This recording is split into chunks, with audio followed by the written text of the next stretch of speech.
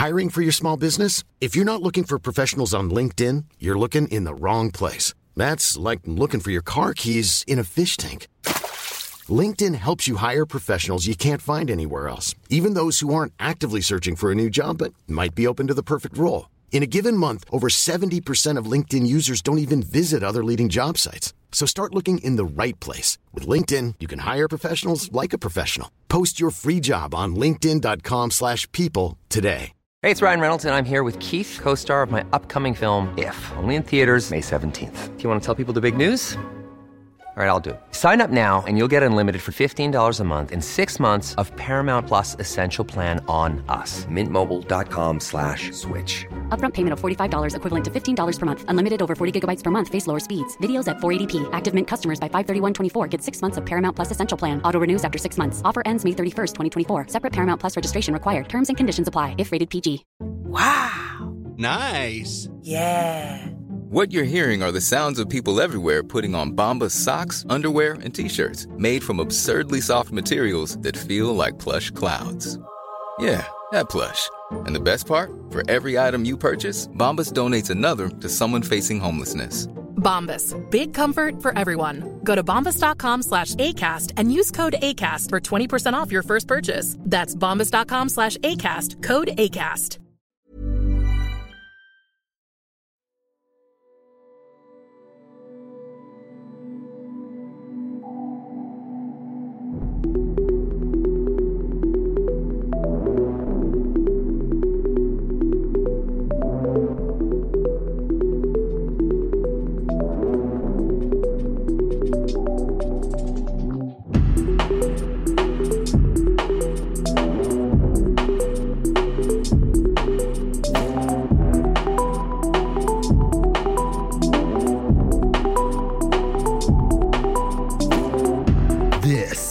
Midnight on Earth podcast with your host, Jake Weaver. Engineered by Cedric Swan.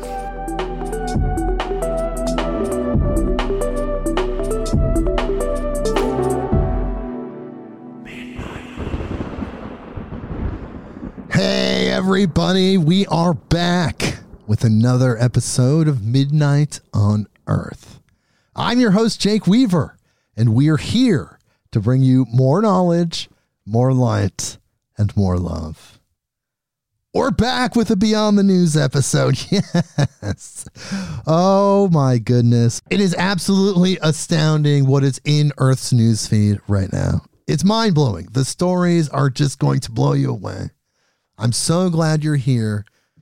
These episodes, if you are a new listener, there are so many new listeners. And I'm so honored that you guys are here with us, Midnight on Earth, this incredible podcast, this energy, this frequency, this beautiful information that we're getting out to people. It's happening now and it's growing. And perhaps you don't know what a Beyond the News episode is. Well, let me tell you, every 7 episodes. So we do like interview, 6 interviews, then Beyond the News. Every 7 episodes, we go through Earth's newsfeed and find the stories from mainstream sources that are amazing, incredible, in line with the topics that we talk about, but perhaps not on the front page of the newspaper, or in some cases it is. These articles we talk about, we read together. It's an experience, to be completely honest, because it's one of the pulses of the human experience, these information pulses. They're there, the currents of information's happening, but our awareness, what's in our general spectrum of what we experience, isn't always the things that I find. And then it's like, here it is. And you look and there it is. It's all real. It's so incredible. And when I say we, people, I'm not just talking about us. Of course, as usual, we have our incredible guest co-host who really is just the co-host when a co-host is necessary. It's like you're flying one type of plane and it only needs one pilot. And sometimes you're flying a different plane that carries significantly more weight, the weight of the world within Beyond the News, and you need a co-pilot.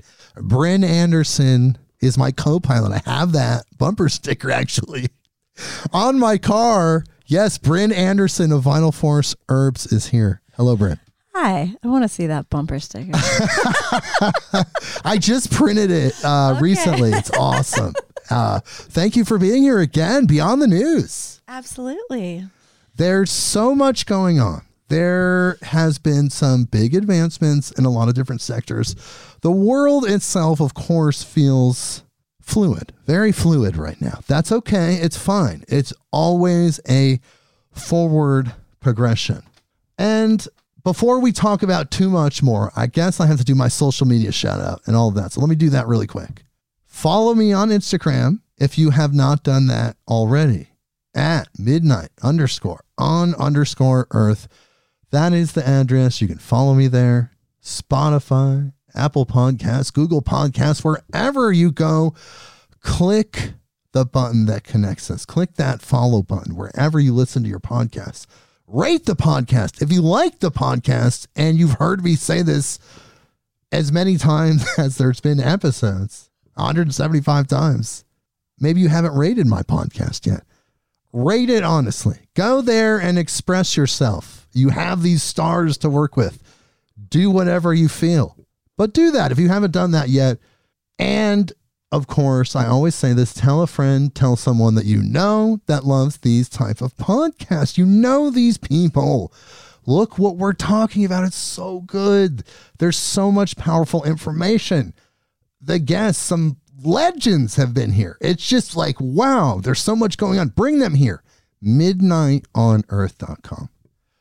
Okay, I got through that. And now I have to tell you, before we get into the articles, a very brief story, but an amazing story about my experience with the harmonic egg. Yes, I had a harmonic egg session, and oh my God, people, it was absolutely incredible, astounding, mind-blowing. So many words that probably haven't even been invented yet to express just this intense positivity. It's incredible. I want to tell you about it, but I'm going to give you the shorter version right now. There is a longer version. I actually made a video of myself talking about my experience with the harmonic egg, and I put it on YouTube. It's on Midnight on Earth's YouTube channel, which go subscribe. I'm not a big YouTube person, to be completely honest. 99% or more of my listenership is not on YouTube. It's on podcast platforms. People like to use their phones. Mostly it's Spotify and Apple Podcasts. Like pretty much like that's a huge percentage of the platforms that people listen to the show on. It's incredible because I see all those back end numbers.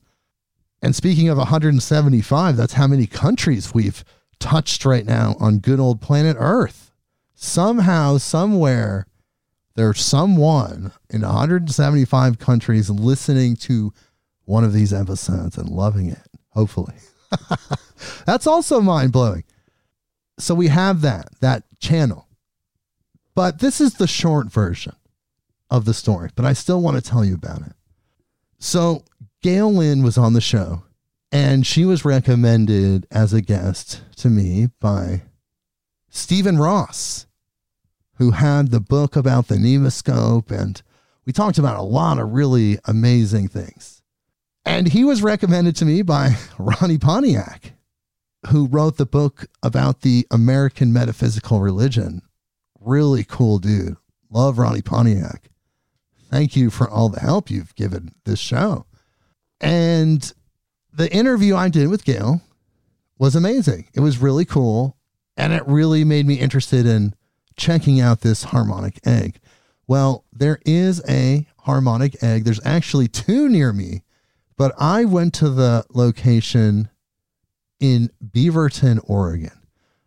And I had a session there. The egg guardian, her name is Claire Suzuki amazing lady, super nice, very generous, very welcoming, perfect actual person for that role.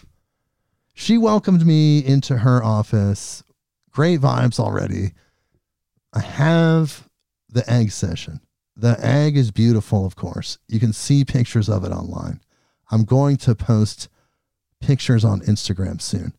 It's 11 feet long, 7 feet tall, with speakers on each end, these beautiful lights. It's just a beautiful creation, and it's all wood, because if you remember, Gail said that wood did not hold people's energy.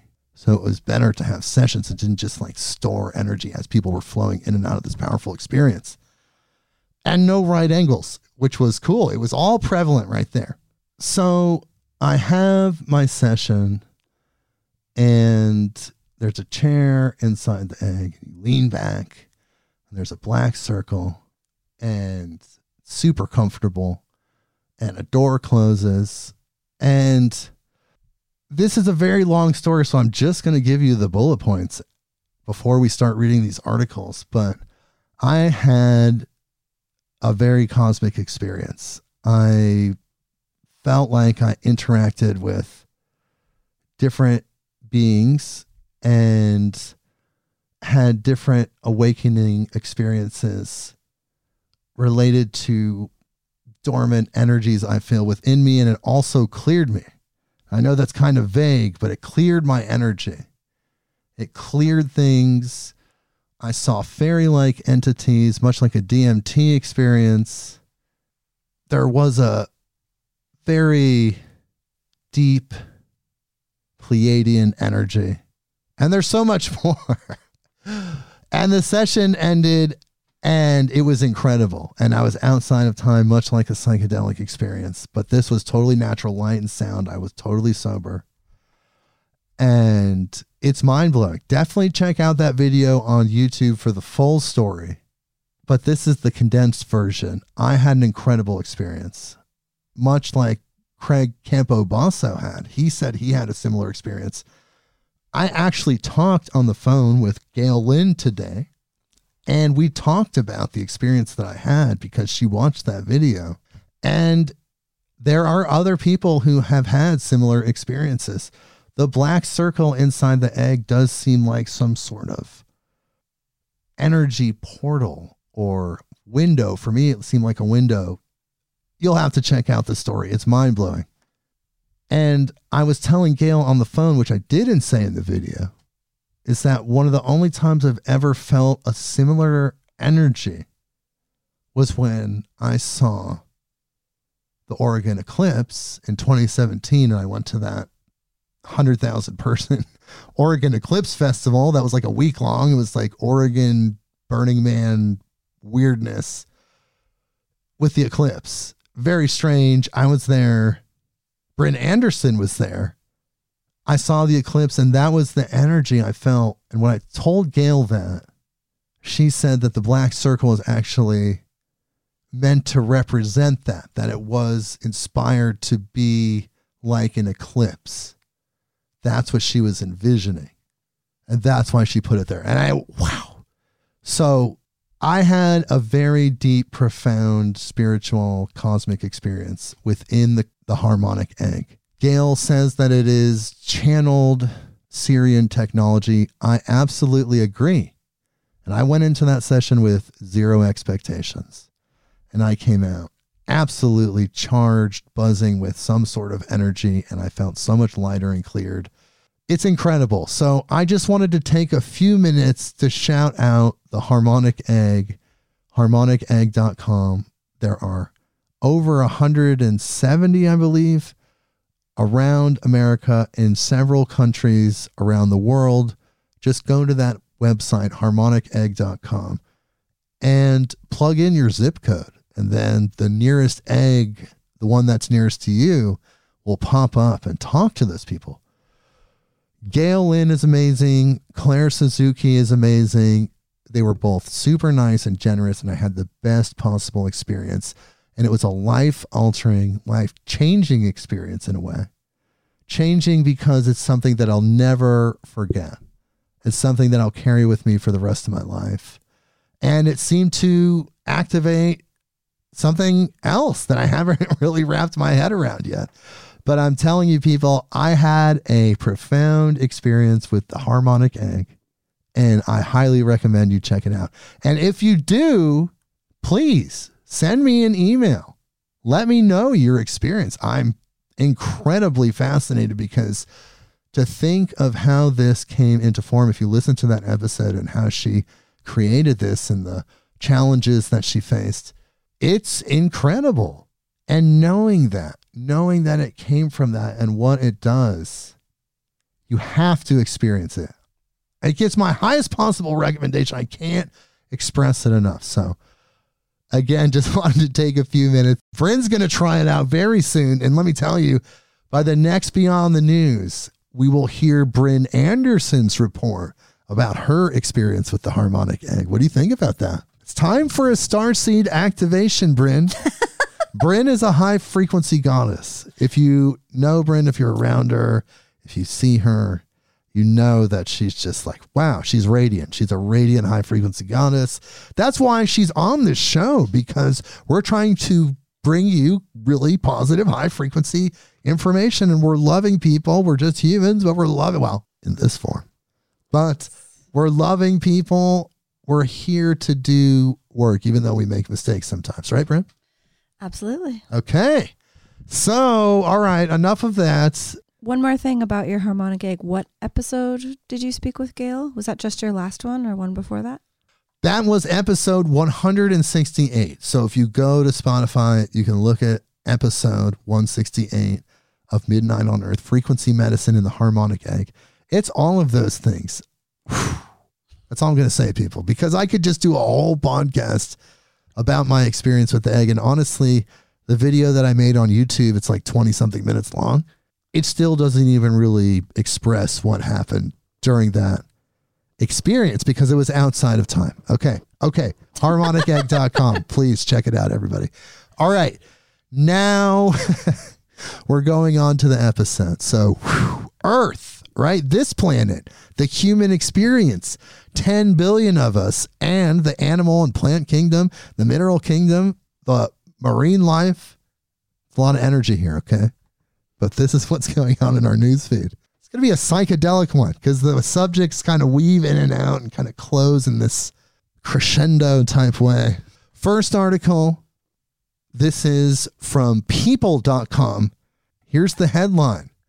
Unique dolphin with thumbs spotted by researchers in Greece in rare discovery. And here's the article. A dolphin spotted off the coast of Greece stuck out from their pod like a sore thumb. The striped dolphin, which has flippers that resemble thumbs, was spotted twice this summer in the Gulf of Corinth, Live Science reported. The rare creature was spotted and photographed by researchers with the Pelagos Cetacean Research Institute, a scientific nonprofit focused on the study and conservation of cetaceans, which are whales, dolphins, and porpoises. According to Alexandros Francis, the president of the PCRI, who captured the photos of the rare dolphin, said this was not only a unique sighting, it was something the Institute had never seen before.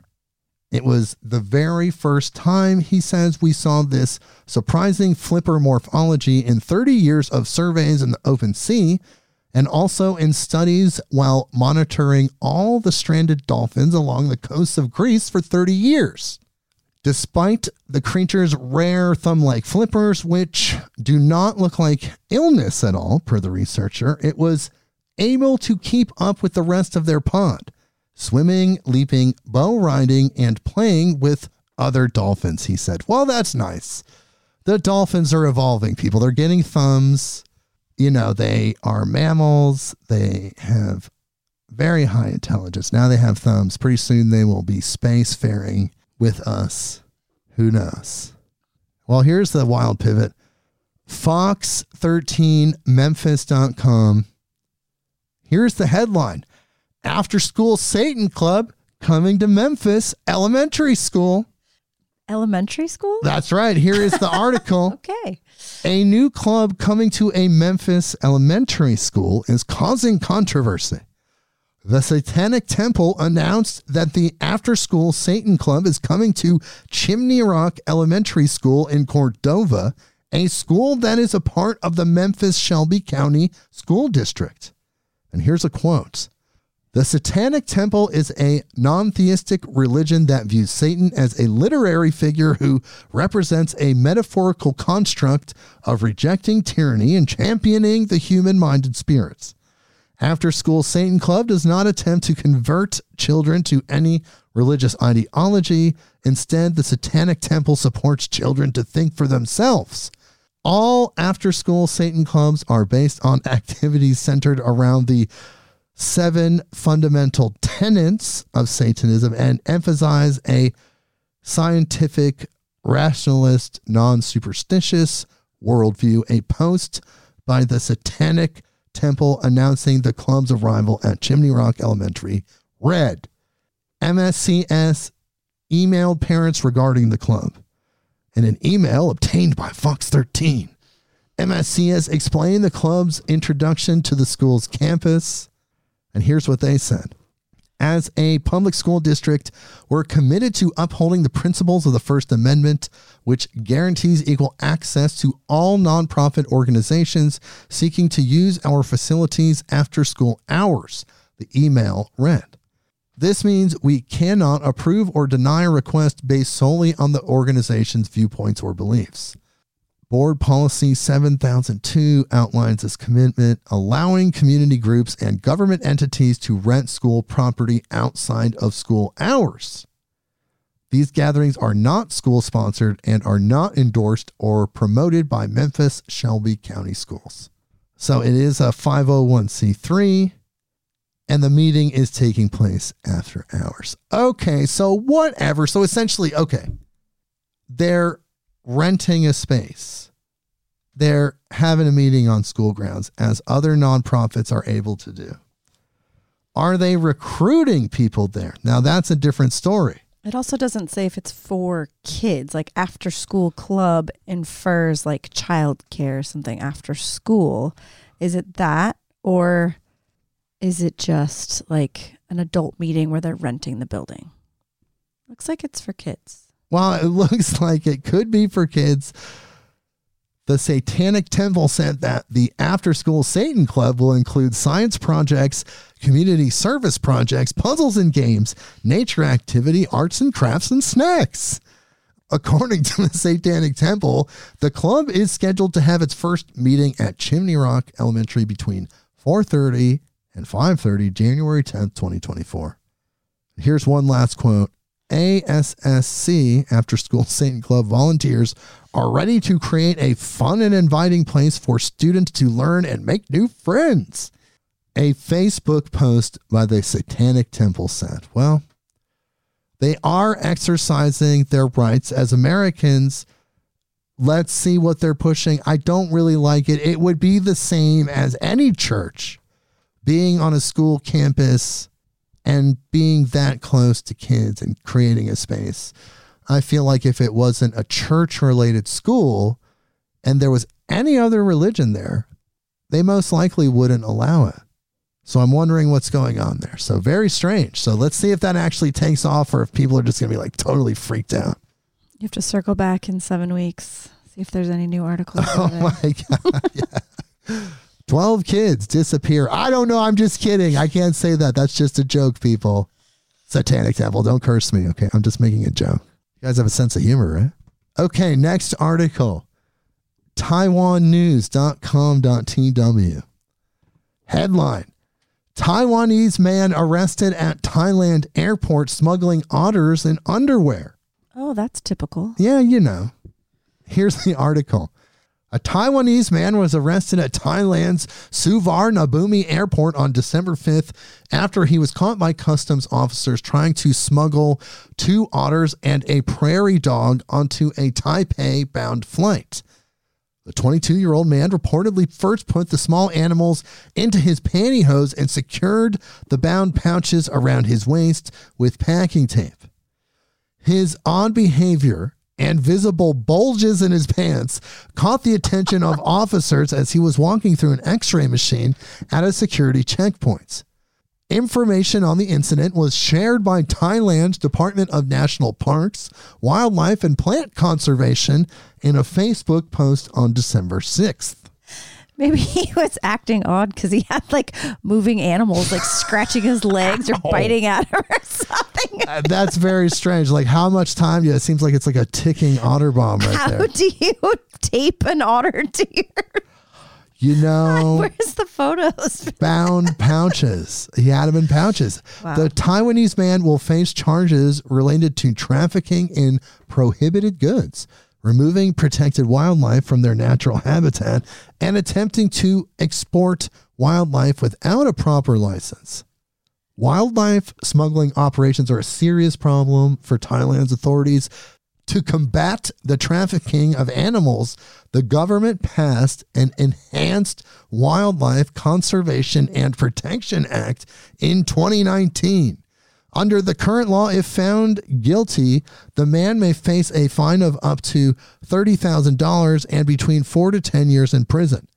According to reports, the Asian small-clawed otters, which the man attempted to bring to Taiwan, are a protected species. Wow. Dang. I know. Well, here's some good news. They found that space tomato. Did you know there was a tomato lost in space? I actually didn't know this until I found this article. But it turns out there was a tomato lost in space for a while. Dang. Okay. This is from space.com. Headline: ISS astronauts find tomato that was lost in space for 8 months. Okay. And here's the article. A foodie space mystery has been finally solved. The remains of a tiny tomato lost by NASA astronaut Frank Rubio after an off-Earth harvest in March finally showed up on the International Space Station more than 8 months later. Quote, our good friend Frank Rubio, who headed home already, has been blamed for quite a while for eating the tomato, but we can exonerate him.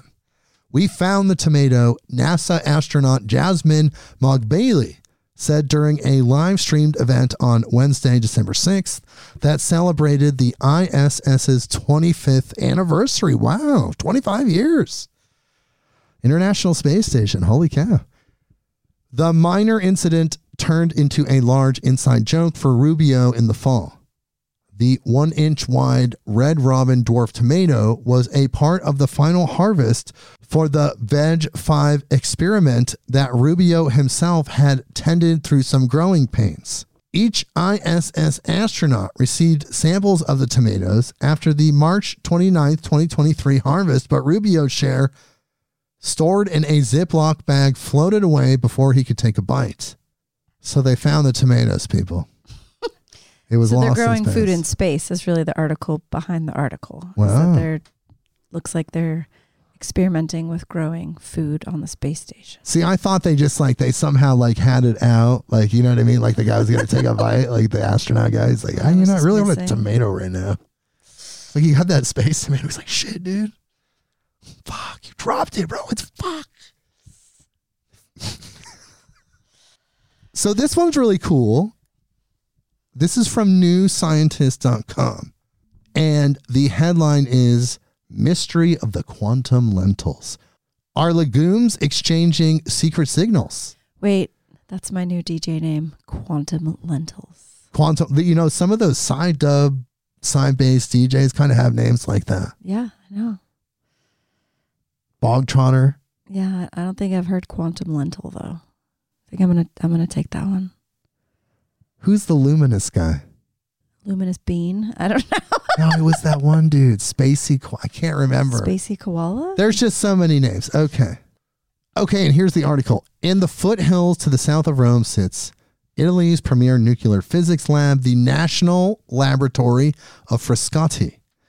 It has all the equipment you would expect at a cutting-edge science facility with huge magnets, powerful particle accelerators, and exposed electric cables spilling out everywhere.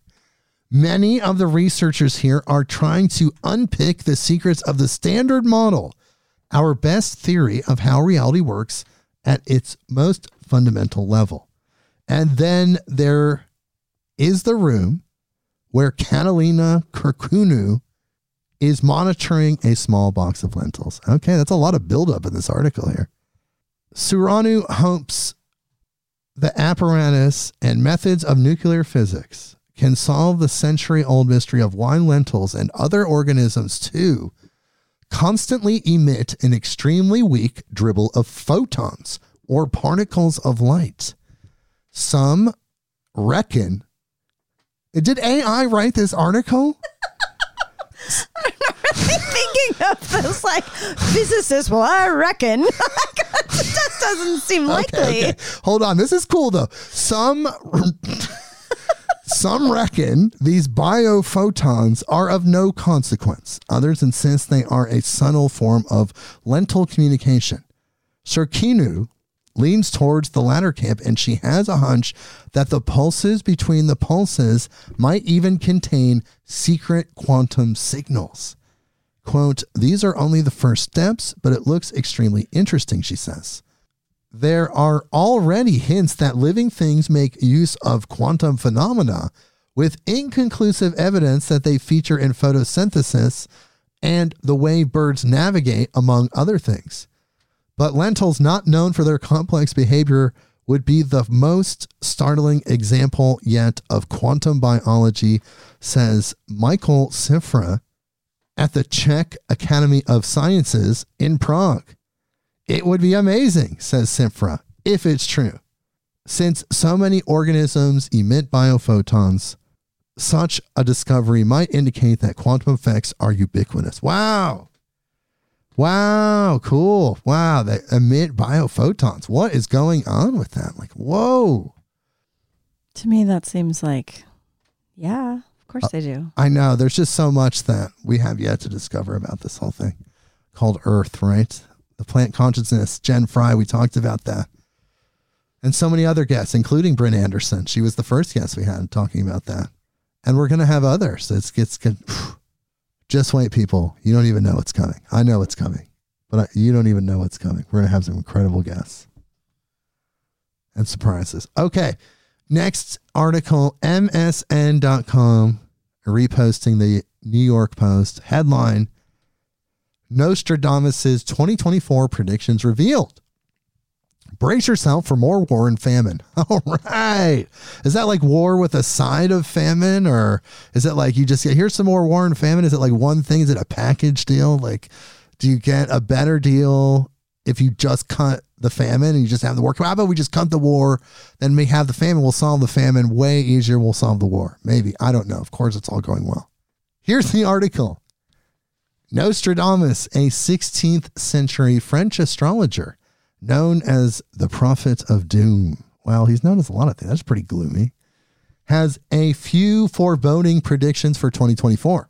According to his 1555 text, Les Prophéties, the prophecies, this year brings continued global strife, including war on the seas, royal turmoil, and humanitarian disaster. His vision of the future is laid out in 942 poetic verses called quatrains. And while his writings are somewhat vague, he has been credited with foreseeing the rise of Adolf Hitler, the assassination of John F. Kennedy, the September 11th attacks, and COVID, to name a few. In spite of some who falsely believed his text had predicted the apocalypse in 1999, his visions continued and have this to say for 2024. Some experts erroneously believe that Nostradamus had predicted the world's end in 1999, but his prophecies have continued still 25 years later. Prince Harry becomes king. One of the passages in his long text says that a king of the Isles will be driven out by force. Some think Nostradamus is referring to King Charles III. Another passage supposedly about Charles says, soon afterward, a disastrous war, a new king shall be anointed who for a long time will appease the earth, according to IFL Science. British author and Nostradamus commentator Mario Redding, who previously said Nostradamus may have predicted Queen Elizabeth II's death, analyzed that King Charles III would be abdicating due to persistent attacks on both himself and his second wife, and Harry would replace him instead of William because he, the spare heir, has no mark of a king, quote, the Daily Mail reported. Nostradamus predicted combat and naval battle and said that a, quote, red adversary would become pale with fear, putting the great ocean in dread. Some think that the red adversary could be referring to China and their red flag. The naval battle could be referring to China's tensions with the island of Taiwan. Beijing, the capital of China, has the largest navy in the world. He also predicted extreme weather events and world hunger, quote, very great famine through pestiferous wave, he said. A new pope, through the death of a very old pontiff, a Roman of good age will be elected. Of him it will be said that he weakens his see, but long will he sit and in biting activity.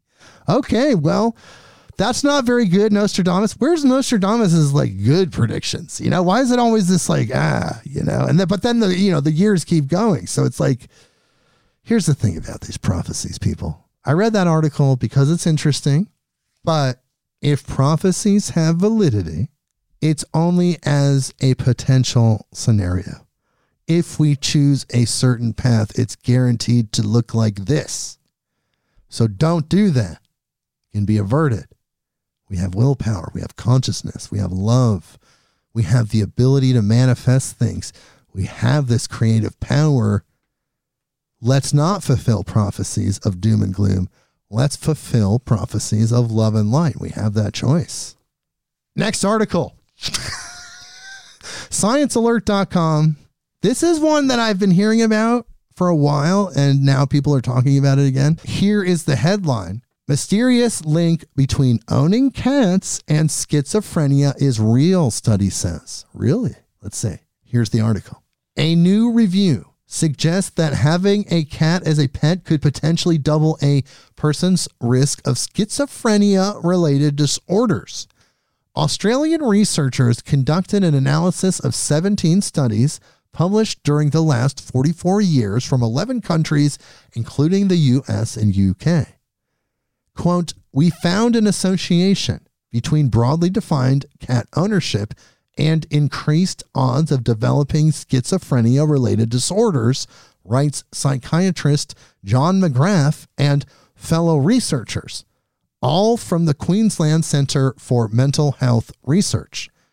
This idea that cat ownership could be linked to schizophrenia risk was proposed in a 1995 study with exposure to a parasite called Toxoplasma gondii, Gondii, Toxoplasma gondii, suggested as a cause. But the research so far has put forth mixed conclusions. Studies have found that being around cats during childhood might make a person more likely to develop schizophrenia. However, not all studies have found an association. Some also link cat exposure to higher scores on scales that measure traits related to schizophrenia, which affects a person's thoughts, feelings, and behaviors, and psychotic-like experiences. But again, other studies don't show this connection. To get a clear picture, McGrath and his team said there's a need for a thorough review and analysis of all the research on these topics. T. gondii is a mostly harmless parasite that can be transmitted through undercooked meat or contaminated water. A bite from an infected cat or the feces of an infected cat can also transmit T. gondii. It is estimated that around 40 million people in the U.S. may be infected, usually without symptoms. Meanwhile, researchers keep finding more strange effects that infections may have. Once inside our bodies, T. gondii can infiltrate the central nervous system and influence neurotransmitters. The parasite has been linked to personality changes, the emergence of psychotic symptoms, and some neurological disorders, including schizophrenia. However, a link doesn't prove a cause. Okay, very strange. And in the end, they say, in conclusion, our review provides support for an association between cat ownership and schizophrenia-related disorders. Whoa. But everything's saying some studies said yes, some studies said no. Exactly. It's really vague. I call It's it vague. bogus. Sorry. They've been saying it, and they actually say that they're not even sure that that bacteria actually does what they're just saying it does. That's the thing. I have to report on this stuff. It's funny. It's interesting.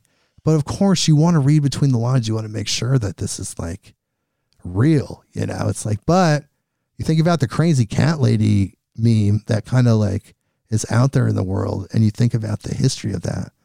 Like, what if? That would be kind of interesting. I do have a friend that in his late 30s had issues with schizophrenia, and he used to tell me about how his cat, his wonderful cat, would drool in his ear at night and fill his ear with cat drool. So That's gross. what if he was just getting it like straight to the bloodstream? So who knows? Anyways, this is a weird one. USA Today headline: a vampire with a day job inside the life of an Ohio woman who identifies as a vampire. She says, I came out of the coffin. Okay. Here's the article. Halloween means something more to Helen Schweitzer than it does to others who merely carve pumpkins, go trick-or-treating, or bomb for apples. This Halloween marks the 2-year anniversary of an epiphany for Schweitzer. On this date in 2021, the Ohio woman was struck by her connection to vampirism. There has been no turning back for the 28-year-old woman who identifies as a vampire who wears fangs and a makeup palette of dark red lipstick with a phoenix eye, punctuated by red, orange, and yellow, and a beak and a tail. She also wears a white shirt with flowy sleeves and a black cape. Quote, it's my go-to look. She says, from the time I was young, I've always been about vampires, citing her preoccupation with Anne Rice books and with Dracula. A 2015 survey by the Atlanta Vampire Alliance said 5,000 people in the United States identify as real vampires, and some of them do drink blood from willing donors, Today.com reported. Others consider themselves psychic or energy vampires. For the record, said Schweitzer, quote, I'm not interested in sucking anybody's blood. Schweitzer also doesn't subscribe to the notion she will live forever, another concept people associate with vampires. She does suck in energy, she said, which she feels all around her.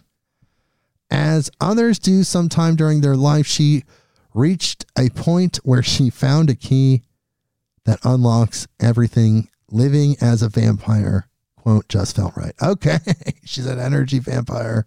She likes it. Wow. Well, I've got to put like the sad story kind of in the middle-ish. You know, we've got a lot more to go. I have to put this in the middle just so we get the really sad story out of the way. This is from thesun.co.uk. Headline, Bungee Tragedy. Tourist 56 dies after completing world's highest bungee jump as he plunged 764 feet from Macaw Tower. Damn. So he broke the record, but it cost him his life. Here's the article. A tourist has died after he completed the world's highest bungee jump. The shock death came after the 56-year-old thrill seeker took the terrifying 764-foot plunge from the Macaw Tower in the municipality of Macaw. The Japanese man began to experience shortness of breath just hours after the leap at 4:30 p.m. on December 3rd and later stopped breathing. He was taken to the Conde S. Januario Hospital for emergency treatment, but was later pronounced dead. Hong Kong news outlet HKO1 reported that the man had no superficial injuries on his body.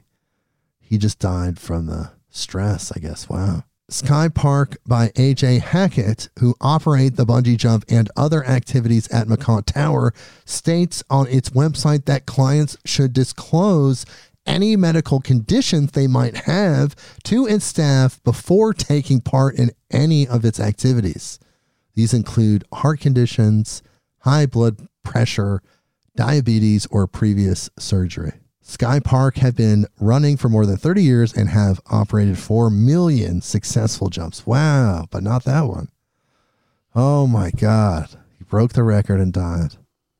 I guess that's what he came here to do. Is that what he signed? He's like, look, God, I want to do the earth thing, but I just want to be there for to just do this jump. I'm going to do this jump and then I'm out. Is that cool? Perhaps. I'm not sure if it went down that way. Maybe. Next article, NBCnews.com. This is a little morbid still. We're in the They're in the morbid zone. The darkness of midnight. Headline, funeral home owner and wife arrested after remains of at least 189 people are found at facility. I think we talked about this earlier, but this is now an update on this story. So here we go. It could be a different one. Is it the same one? I think it's the same one. Okay. But this is like the next step. So here we go.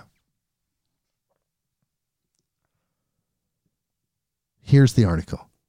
The owner of a Colorado funeral home and his wife have been arrested after the decaying remains of at least 189 people were recently found at his facility. John and Carrie Halford were arrested in Wagoner, Oklahoma on suspicion of 3 felonies: abuse of a corpse, money laundering, and forgery, authorities said in an email to aggrieved families. John Halford is being held at the Muskogee County, Oklahoma jail, though there aren't any records showing that his wife might also be there, according to a man who answered a call to the jail but refused to give his name. The Halfords couldn't immediately be reached for comment Wednesday. Really? No kidding. Neither has a listed personal phone number, and the funeral home's number been working. Okay, of course. What?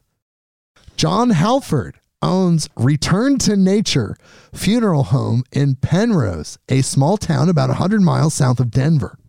The remains were found October 4th by authorities responding to a report of an abhorrent smell inside the company's decrepit building. Officials initially estimated there were about 115 bodies inside, but the number later increased to 189 after they finished removing all the remains in mid-October. See, that's what I remember us talking about this, but they found even more bodies. A day after the odor was reported, the director of the State Office of Funeral Home and Crematory Registration spoke on the phone with Halford. He tried to conceal the improper storage of corpses in Penrose, acknowledged having a, quote, problem at the site, and claimed he practiced taxidermy there, according to an order from state officials dated October 5th. The company, which was started in 2017 and offered cremations and green burials without embalming fluids, kept doing business even as its financial and legal problems mounted in recent years. The owners had missed tax payments in recent months, were evicted from one of their properties, and were sued for unpaid bills by a crematory that quit doing business with them almost a year ago, according to public records and interviews with people who worked with them. Colorado has some of the weakest oversight of funeral homes in the nation, with no routine inspections or qualification requirements for funeral home operators. Wow. So anybody can just be like, hey, I got Oh my God. He's like, oh dude, I got a snack shop over here. I don't use any embalming fluid. It's all green. They're just gone. They're literally in stuffed in the back room. Oh my God. Wow. There's no indication state regulators visited the site or contacted Halford until more than 10 months after the Penrose Funeral Home's registration expired in November 2022. State lawmakers gave regulators the authority to inspect funeral homes without the owner's consent last year, but no additional money was provided for increased inspections. Super trippy, Colorado people. My listeners in Colorado, like, whoa. Okay, we're going to take a dive into the world of AI now. Let's just go. Let's pivot from dark. We're going to go like dark into AI, good, the bad, the ugly. We're going to just go into this. You know, it's just, this is Earth. Yahoo.com. Headline. It's not all that's going on Earth, but you know, it's part of it. Electronic wolves with glowing red eyes watch over Japanese landscapes. Oh my God. Forget scarecrows are not working anymore. No, this is like out of an anime movie. They're like robot, demon, Studio Ghibli, scarecrow, wolves. Yeah, there's nobody eating those plants. Let me tell you. No, every animal seeing that thing is like, I'm out. Like, I don't care if those potatoes are the best damn potatoes in Japan. Till next year when they're like, there's like crows all over them. They're like, wait a minute. This thing is even warm. This thing's even real. Okay, here's the article. Amid the tranquil landscapes of Japan, where the haunting howls of real wolves fell silent in the echoes of the past, an eerily familiar sound now resounds. Quote, "You're not getting away with this," warns the synthetic wolf in a chilling human voice at 60 decibels. Its mechanical neck swivels, a movement akin to a living creature scanning its territory. A blend of tech and tradition, it's designed not to fool humans, yet terrify potential pests. An evolution in defense, monster wolf, bearing lifelike proportions and glowing red LED eyes, emerges as a testament to human ingenuity. It stands as a guardian at the crossroads of technology and tradition, confronting wildlife intrusions into human domains. Beyond its role as a 21st century scarecrow, Monster Wolf stands as a symbol of adaptation in a world offering a modern response to age-old challenges. As Japan grapples with the consequences of dwindling natural predators, the nation sees an increasing encroachment of animals like deer, wild boars, monkeys, and bears into human territories. All right, now this really is sounding like a Studio Ghibli movie. Deer and boars in particular, oh my God, can wreak havoc on agricultural produce, while encounters between humans and monkeys or bears can escalate into dangerous confrontations.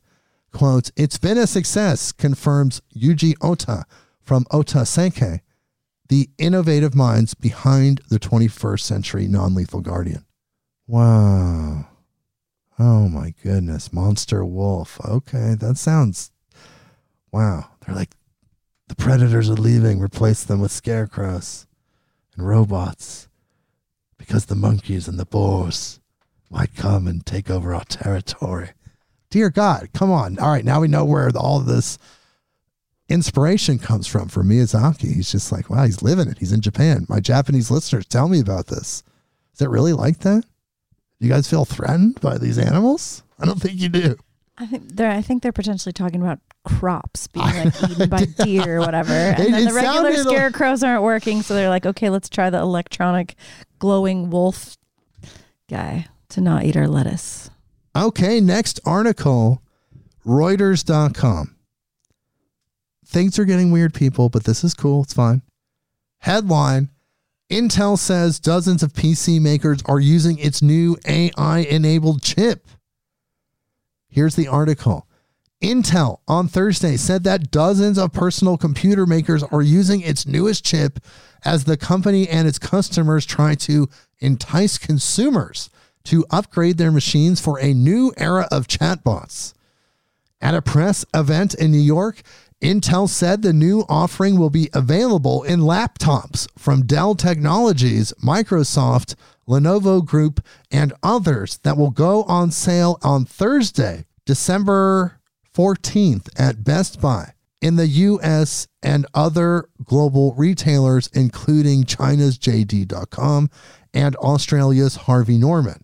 Intel's central processor units have long served as the brains of most personal computers, but the new chip that went by the codename Meteor Lake is Intel's first that will also contain what is called a neural processing unit, a section of the chip dedicated to handling artificial intelligence tasks.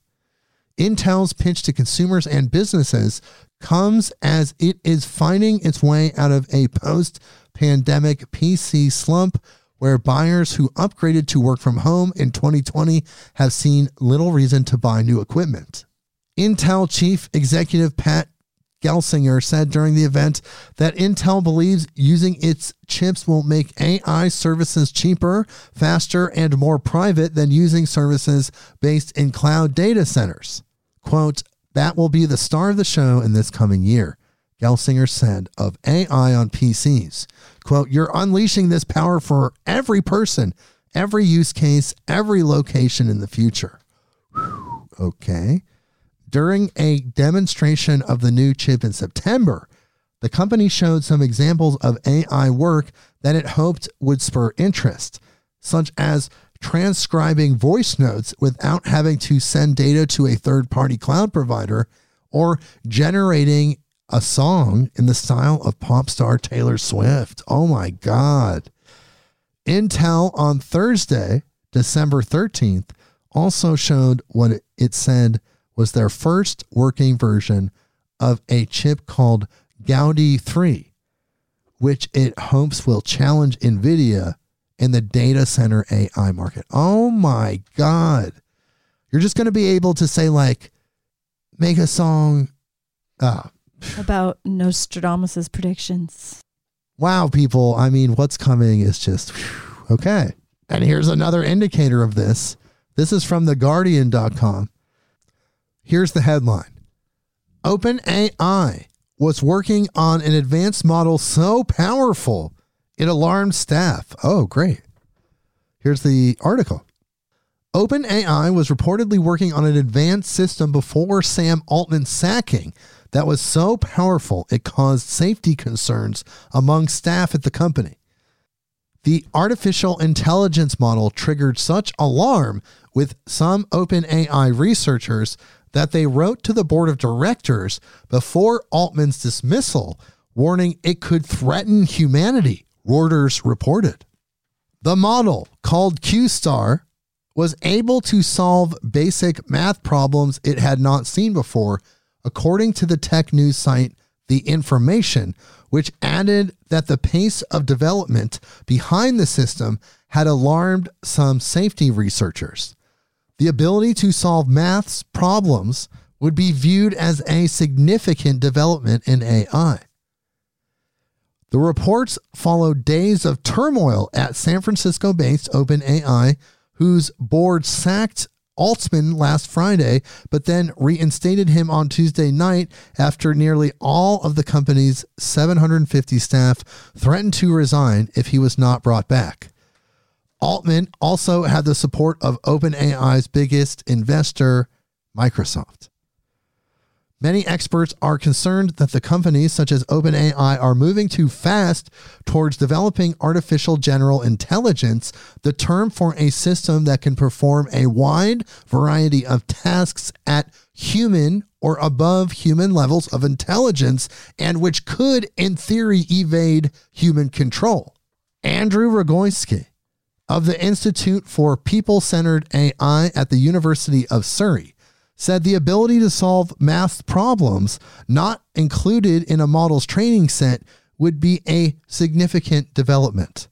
Quote, a lot of generative AI regurgitates or reshapes existing knowledge, whether texts, images, or maths, including libraries of known maths solutions. If you can create an AI that can solve a problem where you know it hasn't already seen the solution somewhere in its vast training sets, then that's a big deal. Even if the maths is relatively simple, solving complex maths unseen would be even more exciting. Speaking on Thursday last week, the day before his surprise sacking, Altman indicated that the company behind ChatGPT had made another breakthrough. In an appearance at the Asia-Pacific Economic Cooperation Summit, he said, quote, 4 times now in the history of OpenAI, The most recent time was just in the last couple of weeks. I've gotten to be in the room when we sort of push the veil of ignorance back and the frontier of discovery forward, and getting to do that is the professional honor of a lifetime. Oh my God, dude, what is he talking about? OpenAI was founded as a nonprofit venture with a board that governs a commercial subsidiary run by Altman. Microsoft is the biggest investor in the for-profit business. As part of the agreement in principle for Altman's return, OpenAI will have a new board chaired by Brett Taylor, a former co-chief executive of software company Salesforce. Wow. And more is coming. Super intelligent AI chips. Look, I talk about this vision I had, this idea, this concept. In the future, humans will be issued. It's just the concept of the phone evolved. We get issued this robot at birth that is like the internet, your iPod, a digital companion, and it grows with you. And as you get older, it gets taller. It's growing with you. It's never just this like little robot. And it will be the catalyst to help us evolve in a material sense faster, because we'll have that extra help. And it's some sort of consciousness. I don't know what it is, but it seems like if you're like looking at the phone, the way we interact with it, what it does, the way some people actually love their phone. I'm serious. You know what I'm talking about. You know those people. I love my phone, but I don't love my phone. You know what I mean? So where is this going? It's going to that. It's fine. It's fine. Look, let's just live with this technology, but just keep it spiritual. Keep it always all about source, the Most High, whatever that is, the mystery. And it gets even weirder. CNBC.com. Here's the headline. OpenAI, we were just talking about them, and Axel Springer strike unprecedented deal to offer news in ChatGPT. Oh my God. Here it comes, right? Here's the article.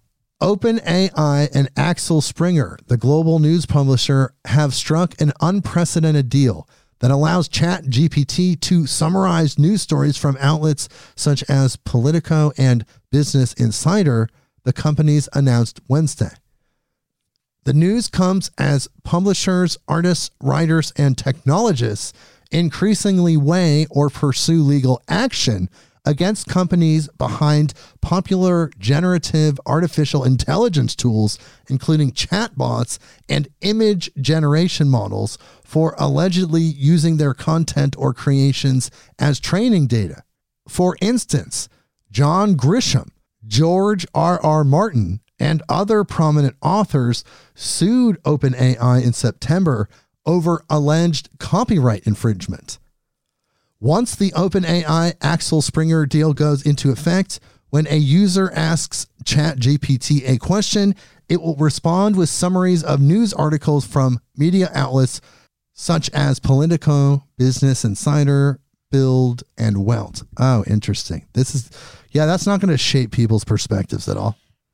No, I actually read an interesting article recently where someone asked ChatGPT a series of questions, and it was, the author of the article was looking for certain information that had already been deemed to be factual, but the ChatGPT was avoiding it because it was like controversial in the mainstream world or whatever. And so it kept asking. So then I would have to go around the questions. And then he was specifically asking, why didn't you answer, that this study had been done when then later you tell me the study had been done? It was really fascinating to see like how the training modules had shaped like how the ChatGPT answered versus not, even though eventually he was able to get the information out of the AI. Yes, I've heard about that. It's just the pattern of questioning. It seems like there's some kind of ingrained biases, and then by coaxing it through various prompts, you can get it to release the factual information, but the core instant aspect of it seems to be pre-programmed to be biased, though it is said to be unbiased. So just to close this article out, the chatbot will also include articles that would otherwise be limited to subscribers of those outlets, according to a release. And the answers will include, quote, attribution and links to the full articles for transparency. Oh, yeah. Wow. Okay, cool. Okay, ready? NewScientist.com. Here's the headline. Don't be scared, people. Okay? What I talked about with the robot and the evolution of the phone and all that. Just it's fine. It's part of the human experience, it seems. As long as we start with love, I think it's going to be okay. Here's the headline. Supercomputer that simulates entire human brain will switch on in 2024. And the sub-headline is a neuromorphic supercomputer called Deep South will be capable of 228 trillion synaptic operations per second, which is on par with the estimated number of operations in the human brain. Estimated. Here's the article. A supercomputer capable of simulating at full scale the synapses of a human brain is set to boot up in Australia next year in the hopes of understanding how our brains process massive amounts of information while consuming relatively little power. Oh my God. That's a weird way to look at it. Okay. Got to look at how to make the human battery, right? The machine, known as Deep South, is being built by the International Centre for Neuromorphic Systems in Sydney, Australia, in partnership with two of the world's biggest computer technology manufacturers. Wow. Whoa. Okay, well, switch it on. Let's see what happens, right? Monkeys flipping switches. Isn't that what we are? Okay, this is an interesting one. Let's just pivot a little bit. This is a psychedelic episode, right? Are you feeling this one? Indy100.com. Headline, 12 billion year old body of water discovered floating in space. Wow. Here's the article. Just think about that one, okay? Two teams of astronomers led by scientists at Caltech have discovered the largest reservoir of water ever detected in the universe. And it's 30 billion trillion miles away. Oh, that's all. The largest reservoir has been found in the cosmos, most specifically in a quasar, which is one of the brightest and most violent objects in the cosmos. The mass of water vapor is at least 140 trillion times more than all of the water in the world's oceans combined. Because the quasar is so far away, its light has taken 12 billion years to reach Earth. Oh my God. With the observations by the team revealing a time where the universe was just 1.6 billion years old. Matt Bradford, a scientist at NASA's Jet Propulsion Laboratory, said, quote, "The environment around this quasar is unique in that it's producing this huge mass of water. It's another demonstration that water is pervasive throughout the universe, even at the very earliest times. A quasar is powered by a huge black hole that is consuming a surrounding disk of gas and dust. As it eats, the quasar spews out huge amounts of energy. The discovery of water was not such a surprise, seeing as astronomers expect water vapor to be present even in the early universe.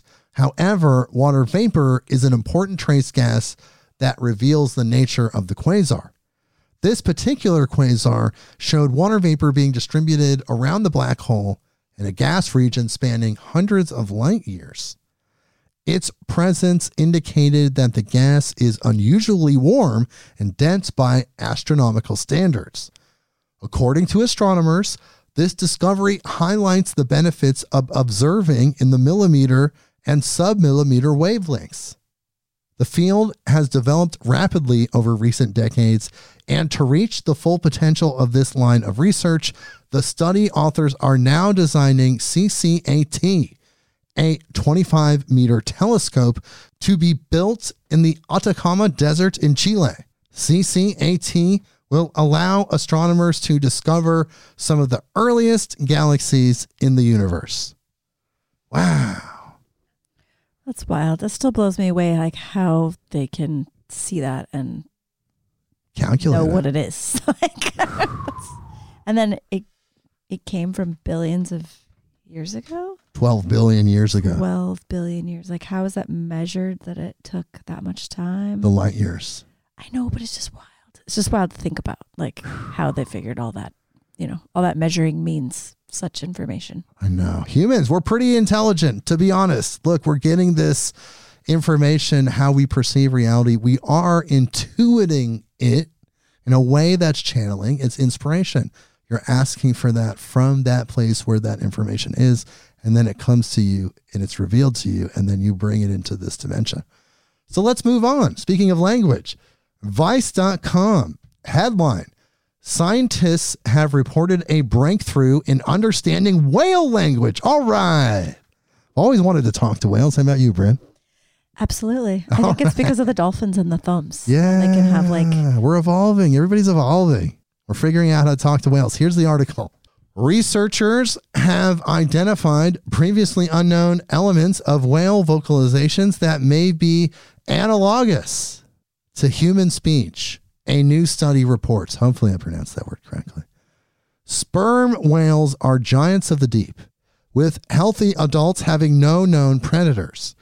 Scientists studying their vocalizations have already picked out key elements of their communication, namely clicks, sequences of which are called codas.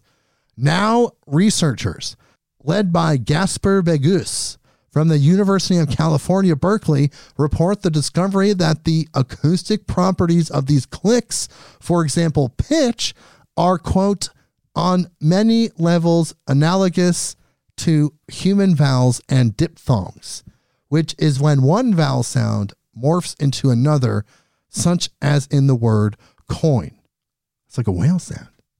Coin, coin, coin. The researchers even identified two unique coda vowels that are actively exchanged in conversation between whales, which they term the A vowel and the I vowel.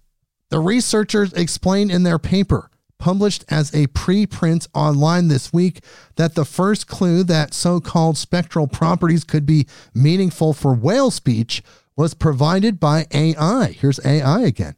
Begus previously developed a deep learning model for human language called Fuegon, which, quote, was trained to imitate sperm whale codas and embed information into these vocalizations. What? Not only did the AI predict elements of whale vocalizations already thought to be meaningful, such as clicks, but it also singled out acoustic properties. To follow up on the AI's tip, the researchers analyzed a data set of 3,948 sperm whale codas recorded with hydrophones placed directly on whales between 2014 and 2018. By visualizing these acoustic properties in spectral waveform, they were able to notice and discern vowel sounds. Quote, under our proposed view, whale clicks are equivalent to the pulses of vocal folds in human speech production, the authors wrote. In other words, we treat clicks as the source and the sperm whale's resonant body, the nasal complex, including the spermaceti organ, as the filter that modulates resonant frequencies. Oh my God. The analogies to human speech are readily apparent. The authors note, for example, that vocal tone in Mandarin can change the meaning of otherwise identical syllables. If our findings are correct, it means that the communication of sperm whales is much more complex and can carry more information than previously thought, the researchers concluded. Wow, they're figuring out how to talk to sperm whales. Dolphins have thumbs. We're talking to whales. I just love how they're always so blown away, like, wow, they're so much more complex than we thought. And you're like, yeah, you just thought it was a living can of tuna. Just come on, be honest, people. Not you guys listening, smart. but the people that thought they didn't know, but now they know. If that makes sense. Okay, next article. Our blessed dolphin family, SmithsonianMag.com. Headline, bottlenose dolphins may have an electric sense, study finds. Wow. Here's the article. Bottlenose dolphins hunt prey using their keen eyesight, hearing, and a sonar system known as echolocation.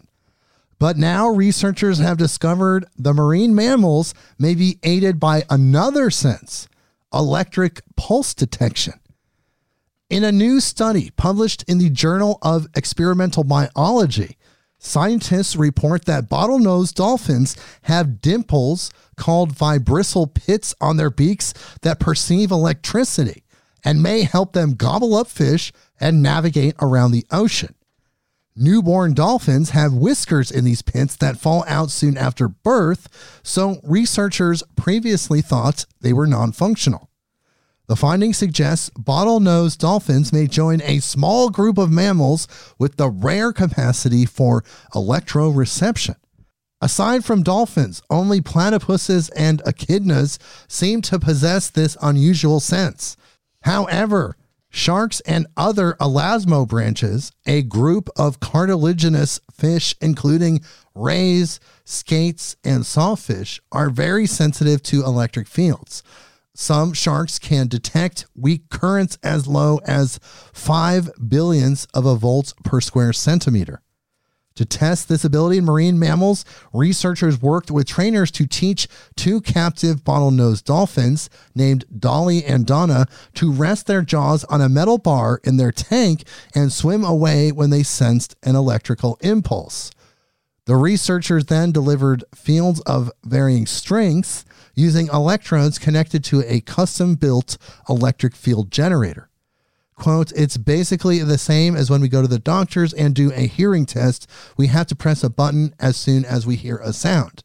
Lead author Tim Hüttner, a biologist at the Nuremberg Zoo in Germany, tells Carol Wilkin of the New York Times. The dolphins responded correctly on the first trial. Wow. So, I mean, they're able to determine an electric pulse? The team tested AC fields of varying frequencies, pulsing either once, 5 times, or 25 times per second. They found that both dolphins responded well to the low-frequency AC electric fields, although they appeared more sensitive to DC fields. Interesting. Okay. So there you go. The dolphins can sense electricity. So you ready to go back to Satan? I don't know. I kind of like dolphins. I don't know. Well, I had to stagger this. Swimming in the sea. And you notice that, like, peaceful. We're like flowing around. It's like an acid trip that you're like working terrible things. You're like, oh my God, like heaven, hell. FoxNews.com. Headline: Cosmopolitan magazine shares steps for how to have a satanic abortion ceremony. Great. That's interesting. Cosmopolitan. I know. It's Cosmopolitan. That magazine, the grocery store magazine. This is real. What you're talking about. This really happened. Okay. Here is the article. Cosmopolitan, a popular magazine for young women, shared with readers how they could have a ritualized abortion service via an abortion facility named after Supreme Court Justice Samuel Alito's mother. Cosmopolitan explained on its Instagram page on November 16th about the process of having a satanic-themed abortion. It specifically addressed a ceremonial service provided at the, quote, Samuel Alito's mom's satanic abortion clinic, quote, named as an insult to Supreme Court Justice Samuel Alito. Quote, what's it like to have a satanic abortion for Jessica, a fake name to keep the woman anonymous, a 37-year-old mother of 3 who received abortion medication via Samuel Alito's mom's satanic clinic. The experience, she said, was just supportive. While she's not a Satanist, Jessica decided to incorporate a few ceremonial elements into her solo abortion experience. Why not, she thought. The overall messaging just clicked with her. Oh my God. The post shared a series of slides elaborating on the steps of how to have a ritualized abortion ceremony as prescribed by the Satanic Temple. Here are these guys again.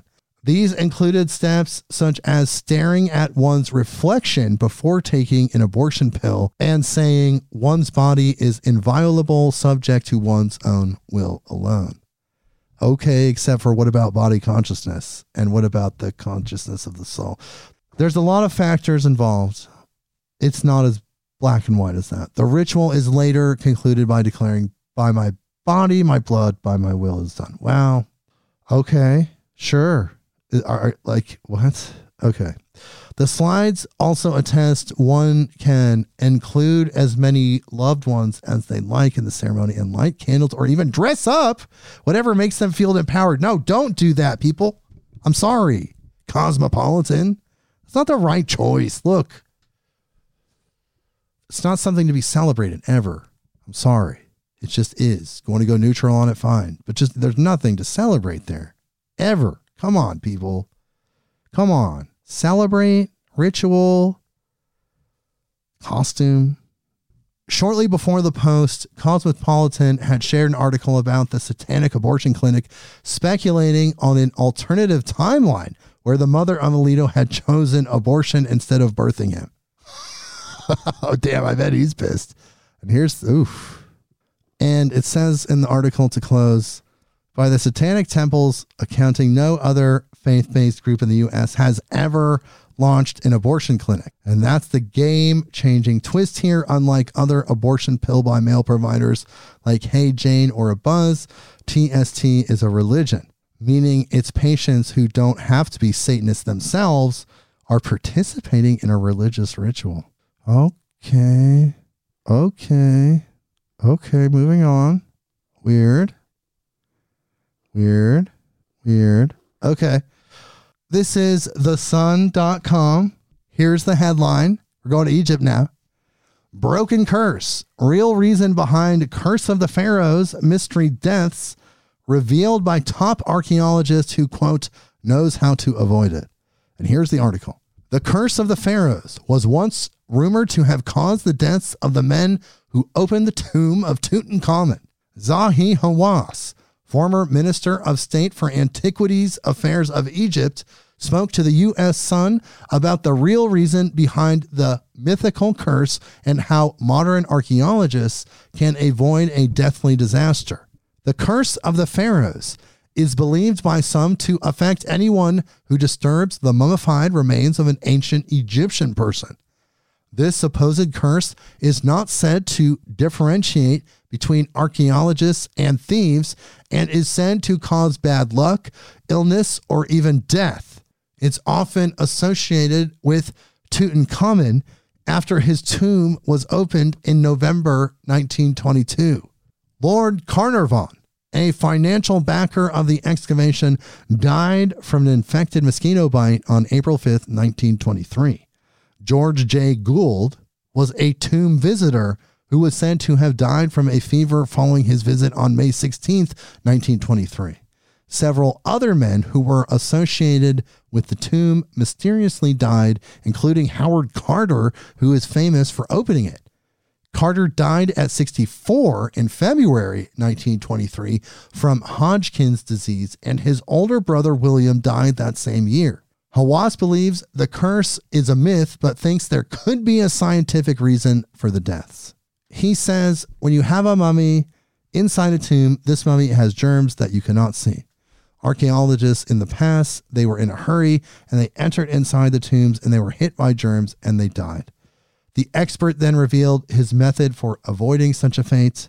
He said, only 2 weeks ago, I found a sealed sarcophagus 25 tons in weight, about 60 feet under the ground. The lid of the sarcophagus was about 6 tons. 2 workmen began to open it for me, to raise the lid. Then I can put my head in and see what's inside. When they opened it, I left it open for half an hour until the bad air would go out and the fresh air would go in, and I put my head in and nothing. That's the curse of the pharaohs.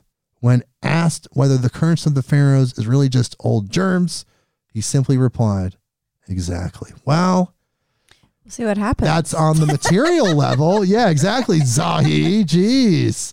That's on the material level. Me do it. And that's also just like the function. That's the form of the function.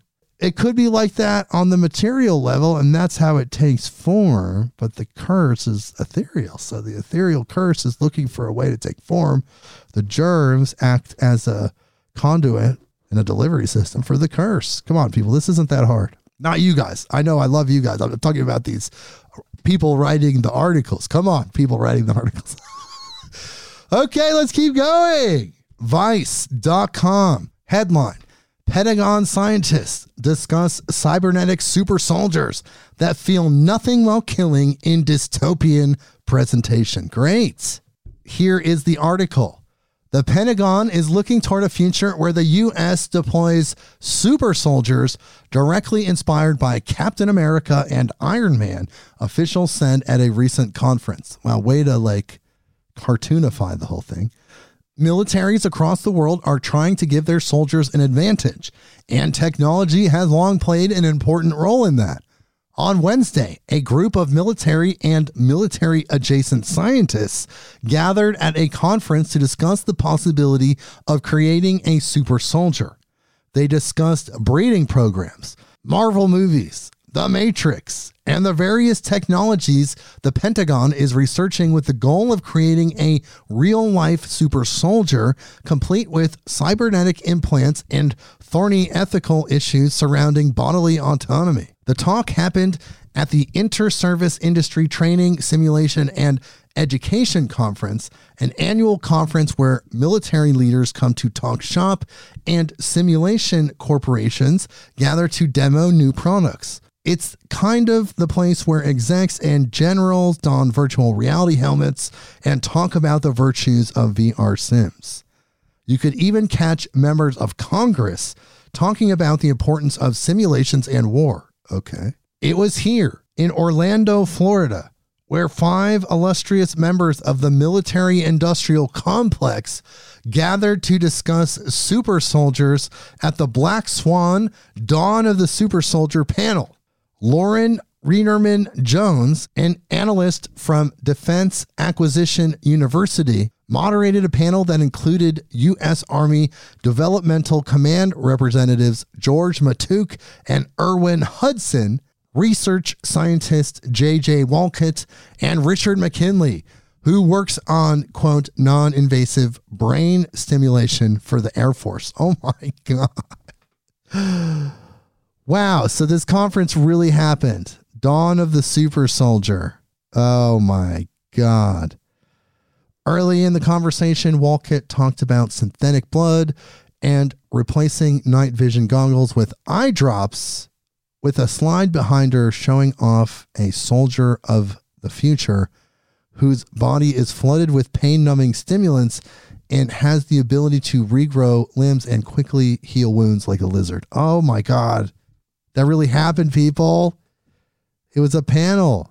Next to this was a quote that referenced the movie RoboCop. Quote, enhanced soldiers would be reduced to bionic men who run fast, do not need to sleep, eat and drink very little, and can fight all the time.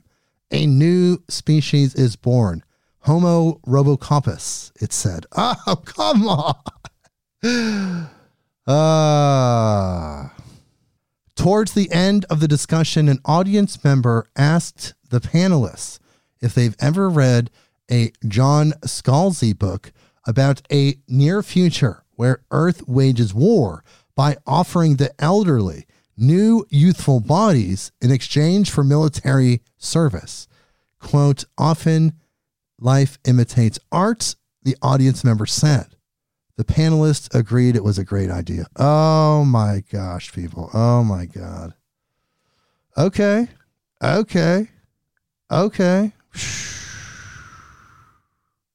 Well, this is a cool, interesting, strange one, as all our articles always are. It's been a wild episode.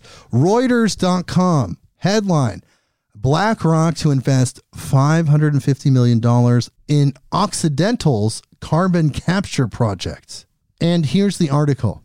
BlackRock Incorporated, the world's biggest money manager, will invest $550 million in Occidental Petroleum Corp's direct air capture plant in West Texas, the two companies announced on Tuesday. Occidental has been shopping for investors since last year for its Stratos project in Ector County, Texas, the largest project designed to suck up carbon dioxide directly from the air, as it plans about another 100 plants of the kind.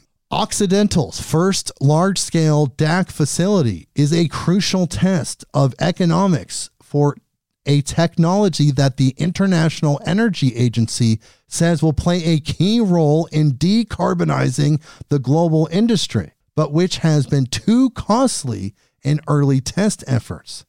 BlackRock's investment shows support for Occidental's ambitious plans on DAC, despite Stratos' repeated construction delays and cost increases in the past couple of years. DAC, or DAC, strips CO2 from the atmosphere to bury underground or for use in making products such as concrete and aviation fuel. Both Occidental and ExxonMobil Corporation estimate DAC could be a multi-trillion-dollar market for oil producers by 2050 as scale brings costs down.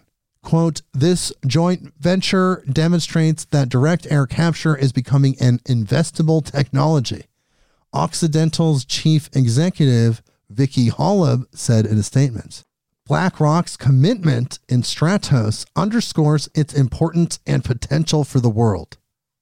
The facility is designed to capture up to 500,000 tons of CO2 per year, with construction works expected to employ more than 1,000 people to achieve 30% completion. Wow. Okay, they're going to reuse it. They're going to recapture what's that. That's kind of good. We're like recycling the CO2, but storing it underground. Like, what if it just like gets out of control? There's a lot of what ifs in this episode. A lot of what ifs. Oh, here's another good one. Let's pivot back to AI and the Pentagon killing us with robots. This is from businessinsider.com. Headline: the Pentagon is moving toward letting AI weapons autonomously decide to kill humans. That sounds brilliant. Wow. Okay, here's the article. The deployment of AI-controlled drones that can make autonomous decisions about whether to kill human targets is moving closer to reality, the New York Times reported.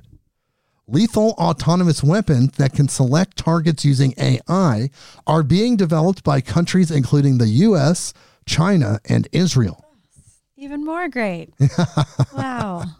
The use of the so-called killer robots would mark a disturbing development, say critics, handing life and death battlefield decisions to machines with no human input.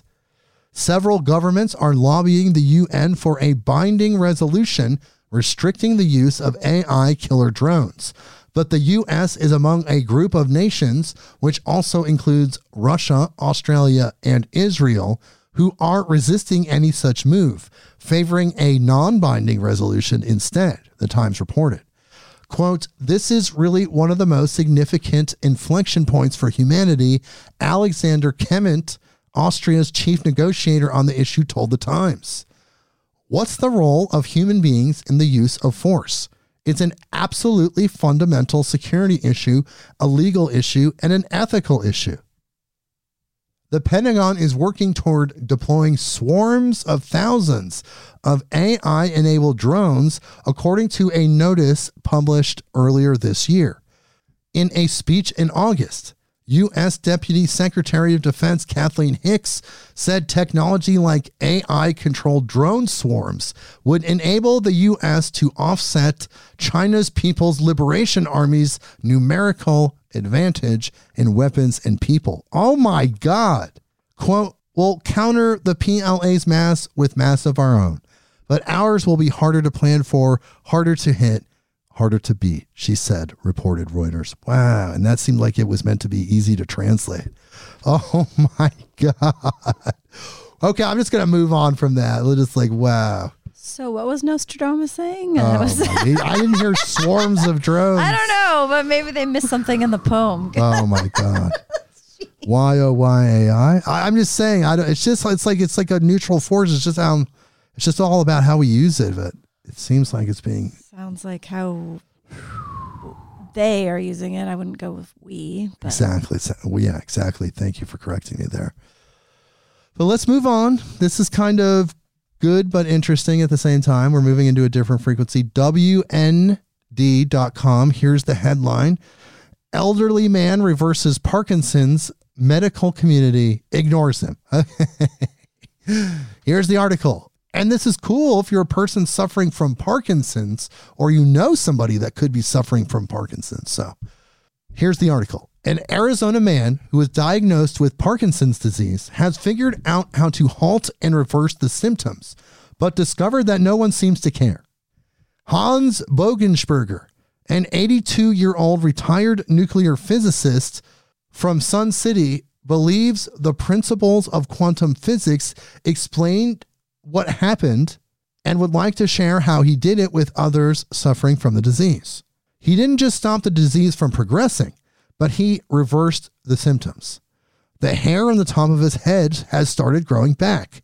He now competes in fencing and is the fencing champion for his age group in Arizona. Parkinson's occurs when the body doesn't produce enough dopamine, destroying or disabling brain cells and neurons. This results in tremors, loss of balance, hallucinations, loss of memories, and more. Until now, Parkinson's could not be stopped, only slowed. Bogensperger developed Parkinson's in his late 60s or early 70s, and it progressed to the stage where he could hardly walk. He lost his long and short-term memory and could no longer create poetry or remember geography and science. 2 or 3 years ago, entering his 80s and feeling miserable with all of the symptoms, he felt like returning to the sport of saber fencing, which he played when he was 13 to 14 years old. It was one of the few simple things his brain could easily remember. He could barely stand up to do it. He found that the more he played, the better he got, until he said he gained absolute control over his brain and the balance of his body when he was fighting. Several of his Parkinson's symptoms mostly disappeared while he was fighting as well. He got so good, he started beating his coach, who is 72. He then participated in a fencing championship and won, and he started remembering unusual, difficult names he had forgotten. The determining factor, the catalyst, exercise. But the exercise must continue. He noticed that when he let up on the exercise, the symptoms began creeping back. As long as he regularly engages in vigorous activity, such as golf or swimming, the symptoms go away. Bogensperger believes the connection to quantum physics relates to twins. Under certain conditions, when a free particle is produced, a twin also appears. The difference between the twins is the way they spin. One spins up and the other spins down, and they communicate. They can send instructions to each other like how to build a cell. He believes the twins are repairing or building new cells in his body. Unfortunately, neurologists he's spoken with about his miraculous recovery disagree that exercise has made a difference. Almost none of the organizations or governmental agencies associated with the treatment of Parkinson's recommended vigorous exercise in their Parkinson's overviews, including the National Institute of Health's National Institute on Aging, the Mayo Clinic, and the Johns Hopkins site, which merely says exercise in a long list of treatments almost as an afterthought. Oh my God. Harvard Health offers a lukewarm endorsement stating exercise may be one of the best and most underutilized ways of combating the condition, according to the March 2012 Harvard Health letter. Wow. So, hey, if you know anybody, have them look up that article. Figure it out for yourself. Speaking of articles, here's the next one. IGN.com. Here's the headline. The remnants of an ancient planet may lay buried close to Earth's core. And here's the article. Scientists believe that pieces of an ancient Mars-sized planet known as Theia may be buried deep within Earth's mantle close to the core, following an ancient collision between the two worlds that gave rise to the formation of the moon. What? This is new to me. So, okay. The planets of our solar system bear myriad scars that speak to a history of unimaginable cosmic violence. Mercury's cratered face was sculpted from countless millennia of asteroid strikes, while Uranus spins at a 97-degree tilt relative to the sun's orbital plane as a result of a collision with an unknown planetoid long ago. Earth has also been subjected to countless acts of cosmic aggression, the greatest of which is thought to have occurred some 4.5 billion years ago, when our nascent planet was struck by an ancient world known simply as Theia.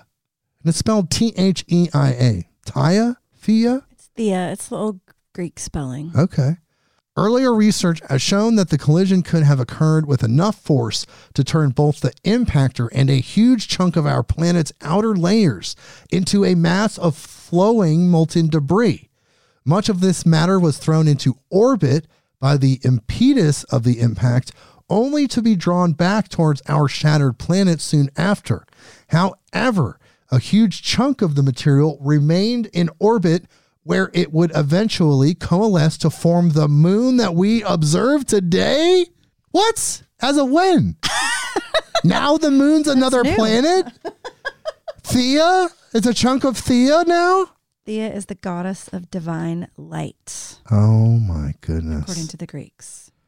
A new set of computer simulations modeling the impact supports the idea that the two continent-sized masses of material buried deep beneath Earth's surface may in fact be remnants of ancient Theia.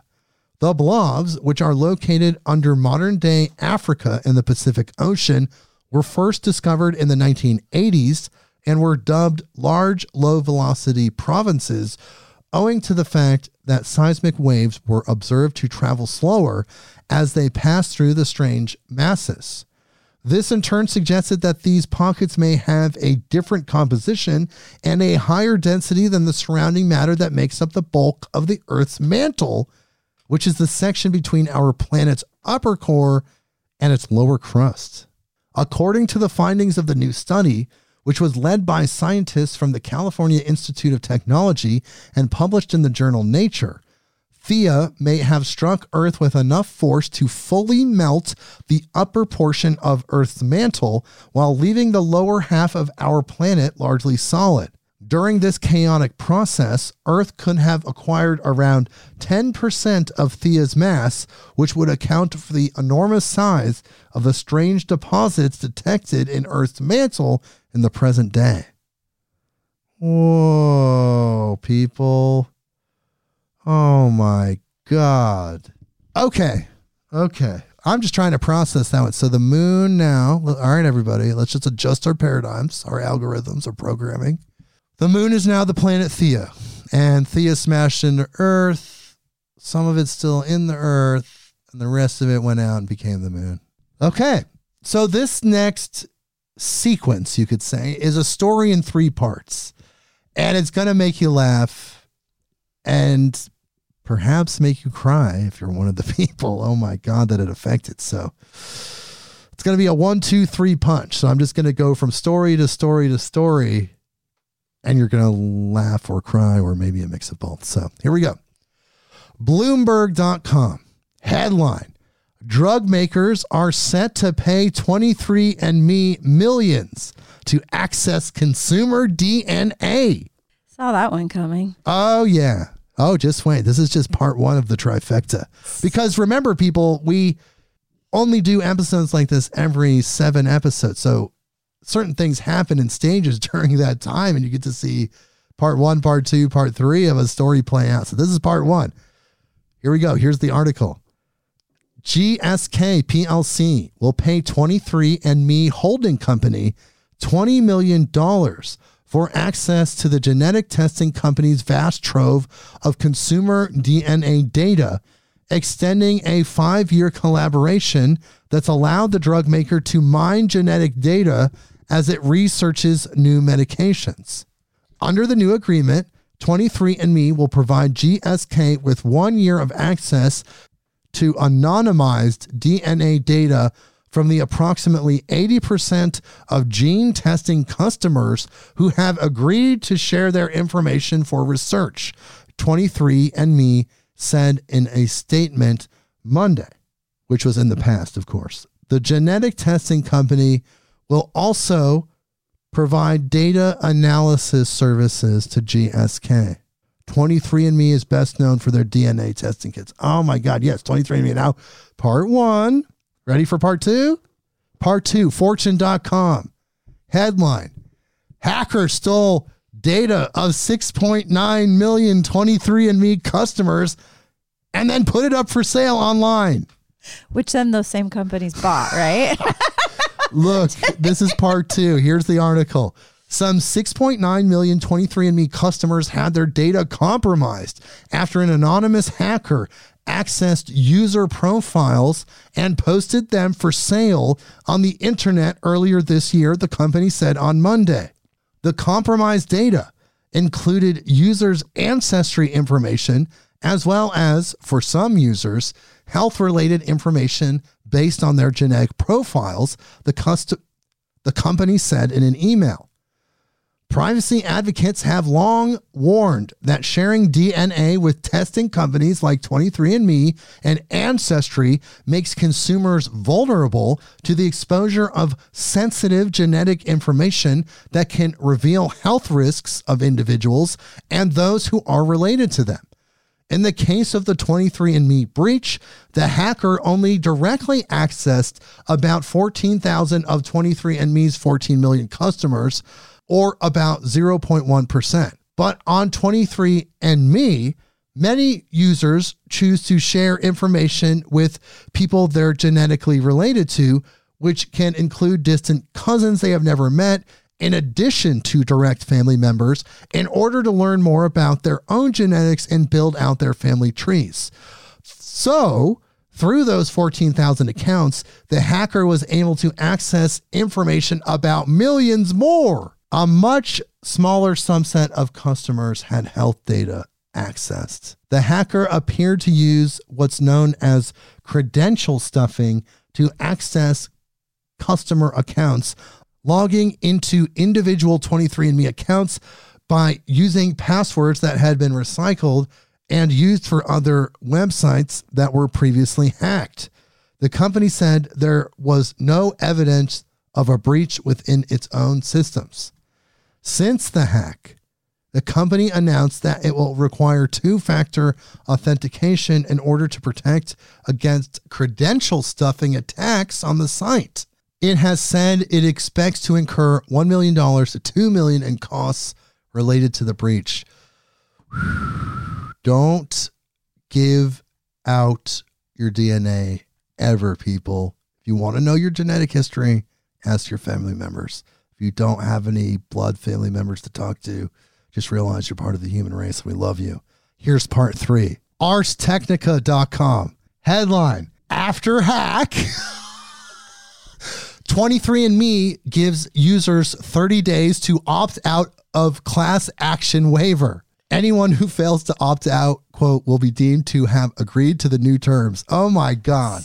Here's the article, part three. Shortly after 23andMe confirmed that hackers stole ancestry data of 6.9 million users, 23andMe has updated its terms of service, seemingly cutting off a path previously granted to users seeking public accountability when resolving disputes.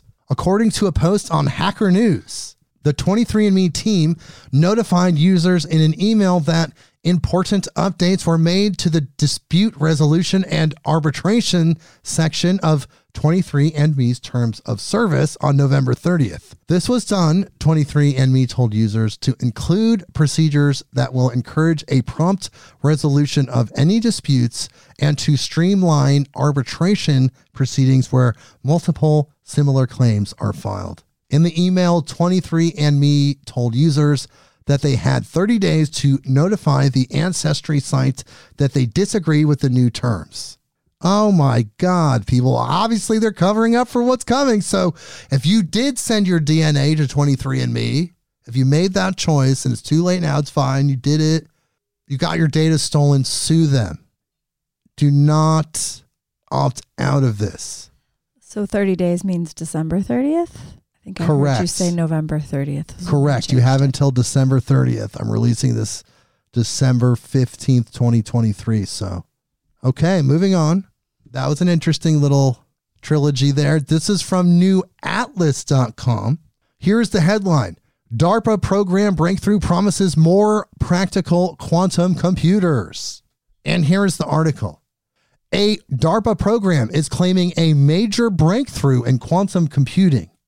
The Optimization with Noisy Intermediate Scale Quantum Devices program, ONISQ, has created the world's first quantum circuit with logical quantum bits, qubits. Wow, this is getting crazy, people. Based on concepts that almost seem like magic or lunacy, quantum computing has the potential to revolutionize computers as we know them. By exploiting quantum effects and some relatively complex mathematics, quantum computing could speed up information processing by several orders of magnitude over classical computing and push the frontiers of artificial intelligence, biochemistry, cryptography, and many more fields. That's all very impressive, but it all stumbles at the gate because getting quantum computing beyond the experimental phase has proven rather difficult. Part of the reason is that quantum computing has a very high error rate, which isn't surprising when the principle is based on the fact that instead of the binary of ones and zeros of classical computing, something can be 1 or 0 or both at the same time. The trick is to find a way to turn these error-prone or noisy processors into something more practical by combining them with classical systems. In the case of DARPA, this involved focusing on solving optimization problems of the kind that occur in defense and industry by developing logical qubits, which are a higher level abstraction that act like quantum algorithms and are based on Rydberg qubits that are physical components that act like a two-state quantum system. Rydberg qubits, they're different, have the beneficial characteristic of being homogeneous in their properties, meaning each qubit is indistinguishable from the next in how they behave, said Dr. Mukund Vengalatore, ONISQ program manager and DARPA's Defense Science Office manager. Wow. Okay, just, quantum breakthroughs happening all the time. Did I say new quantum breakthroughs? How about another one? Pretty sure you did. Was I talking? Yes, let's do it again. Here we go. Interestingengineering.com. Should we go quantum, Bryn? Let's go quantum, Jake. Okay, here we go. One more time, I think, or maybe there's more. Here is the headline. New quantum batteries charging break time and causality rules, say study. Okay, now we have quantum batteries. Quantum batteries. Okay, here's the article. The power grid of tomorrow might hum to the tune of the subatomic, and the University of Tokyo researchers are leading the charge. Quantum physics, the science of the very small, often challenges our common sense and intuition, but it also offers new possibilities for technological innovations that go beyond the limits of classical physics. One of these possibilities is the quantum battery, which uses quantum phenomena to store, transfer, and deliver energy more effectively than conventional batteries. Quantum batteries? What? Quantum batteries are not yet ready for commercial use. Still, they can revolutionize fields that require low power and portable energy sources, such as smart devices, sensors, and even electric vehicles. Okay. This is the evolution of this. Okay. So the phones will never die because they're getting infinite energy from the quantum field. Electric vehicles will never die because nobody predicted quantum engines. You think about science fiction, hydrogen engines, black holes, Back to the Future, they're just putting trash and it's turning into like nuclear fission. Quantum batteries. Whoa. Okay. Hopefully it won't be made out of rare earth minerals and toxic waste and all that other stuff, maybe. They could be made out of nothing. They just don't even exist. It's a potential engine. Exactly. Oh my. Do you want to check out my potential engine? Okay, the article continues. Unlike chemical batteries that rely on materials like lithium, quantum batteries use tiny particles such as atoms or photons to store energy in their quantum states. That's not a joke. Oh, there you go. Researchers from the University of Tokyo and Beijing Computational Science Research Center have made a breakthrough in the design and operation of quantum batteries by exploiting a quantum effect that defies the usual notion of time and causality. Their findings, published in Physical Review Letters, bring us closer to realizing practical quantum batteries. The researchers, led by graduate student Yubon Chen and associate professor Yoshihiko Hasegawa from the Department of Information and Communication Engineering at the University of Tokyo, investigated how to charge a quantum battery most efficiently. They used optical devices such as lasers and mirrors to manipulate the quantum states of the particles in the battery. The key to their success was an indefinite causal order quantum effect, which allows events to occur in a superposition of different temporal orders. In other words, ICO means that event A can cause event B, and event B can cause event A simultaneously. This is impossible in the classical world, where causality follows a clear and fixed direction. Whoa, man. Whoa. The implications of this breakthrough extend far beyond portable devices and cars. ICO's ability to manipulate heat transfer within quantum systems could revolutionize solar energy capture. Solar panels notoriously lose efficiency due to thermal losses, but leveraging ICO could mitigate these losses, leading to significantly enhanced energy output. Quantum batteries, people, it's coming. Oh my God. Okay, let's just touch on exoplanets a little bit, because you know I like talking about these. Just to prove there's so much life out there. There's more proof coming through mainstream sources. Earth.com headline: NASA finds 17 exoplanets in the habitable zone that have oceans and possibly alien life. And here's the article. An exciting new study by NASA has significantly expanded the horizons of our search for extraterrestrial life. This study reveals that 17 exoplanets, worlds located outside our solar system, could potentially harbor oceans of liquid water beneath their icy surfaces. This discovery holds profound implications for our understanding of life's possibilities beyond Earth. The research team, pioneering in their approach, has calculated the geyser activity on these exoplanets. This is a first-of-its-kind estimate, offering a novel method to observe signs of life in distant worlds. Intriguingly, 2 of these exoplanets are sufficiently close to enable telescopic observation of these potential eruptions. What? Wow, this is why I bring you this news, people. It blows me away as well.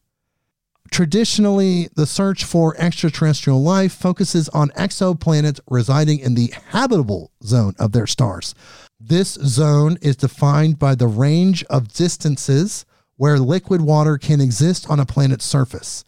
However, this study suggests that life could also exist on planets outside this zone if they possess oceans under ice crusts heated internally. This theory is supported by examples within our own solar system, such as Jupiter's moon Europa and Saturn's moon Enceladus. Whoa. But they're able to observe this geyser activity. This is all amazing. Okay, so they're saying 17 now. You know there's so many more. There's 5,000 exoplanets in general. Right. And I always wondered if that's where they would find more would be outside it's like they set up an expectation, like it has to be in this kind of zone, in this kind of place with these kind of properties. But then actually it turns out that that's not necessarily true. Yeah, it's pretty wild. It's just an indicator of what's coming, people. We know what's coming. And sometimes the water goes pink, and that's what's coming. This is from Hawaii News Now, as we pivot back to planet Earth, HawaiiNewsNow.com. Headline, Pepto-Bismol pink waters on Maui cause a stir and draw a crowd. Here's the article. When driving past Kealia Pond in South Central Maui, you can't help but do a double take. For the last week and a half, the pond looks straight out of a sci-fi film. Bryn, look at this. What do you think? That does look like bright pink. It's pretty weird, right? Mm-hmm. It looks like bright pink paint, like somebody just poured paint, house paint or something. Right. I'm guessing it's some kind of like bacteria or algae or something, if it wasn't some sort of chemical spill. Yes, this water, well, wait till you find out. This water has taken on a color of glowing pink and purple. The U.S. Fish and Wildlife Service oversees a refuge where the water is and confirms the pink water has been at that site for the last 9 days.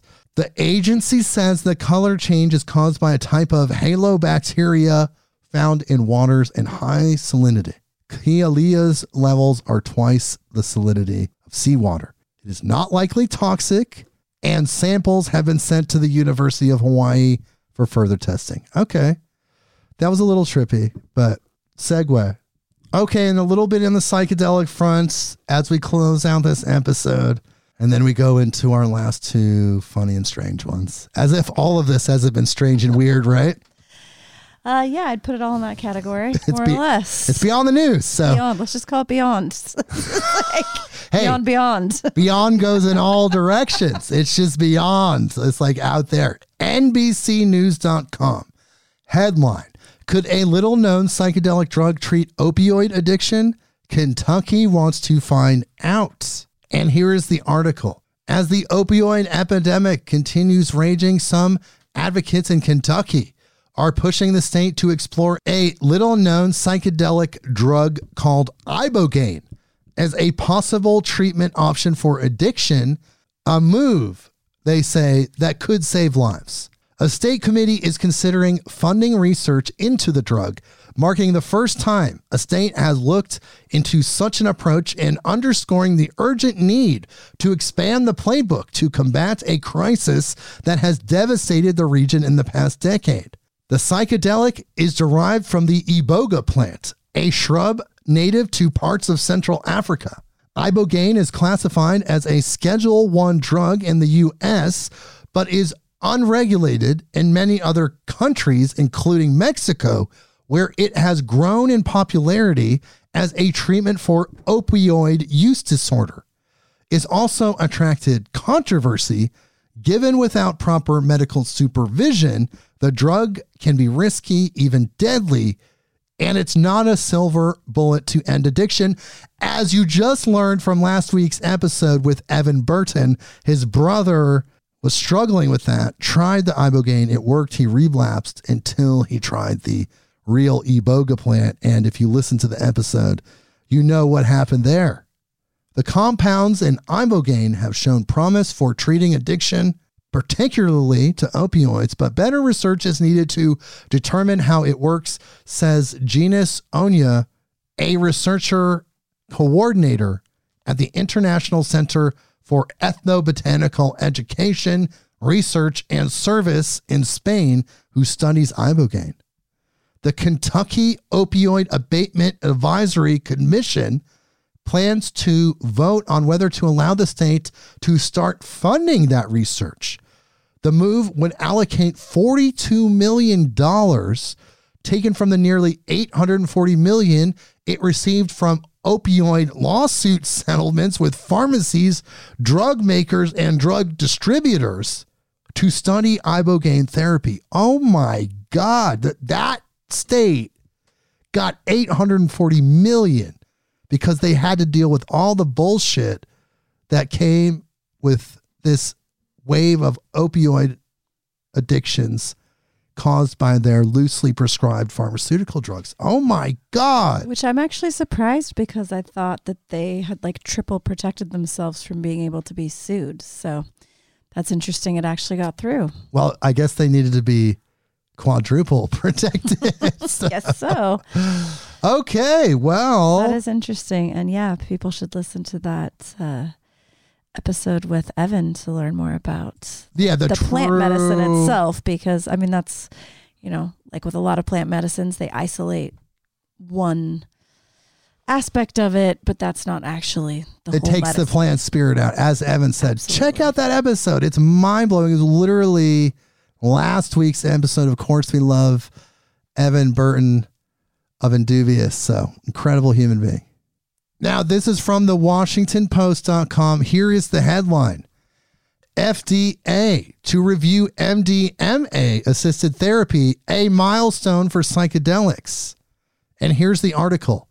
MAPS Public Benefit Corporation filed an application on Tuesday with the U.S. FDA to approve the psychedelic drug MDMA, also known as ecstasy, in combination with therapy to treat post-traumatic stress disorder in what would be the first treatment of its kind. The filing is a milestone in researchers' quest to move psychedelic drugs from tightly restricted substances into mainstream medical treatments that are widely accessible to patients.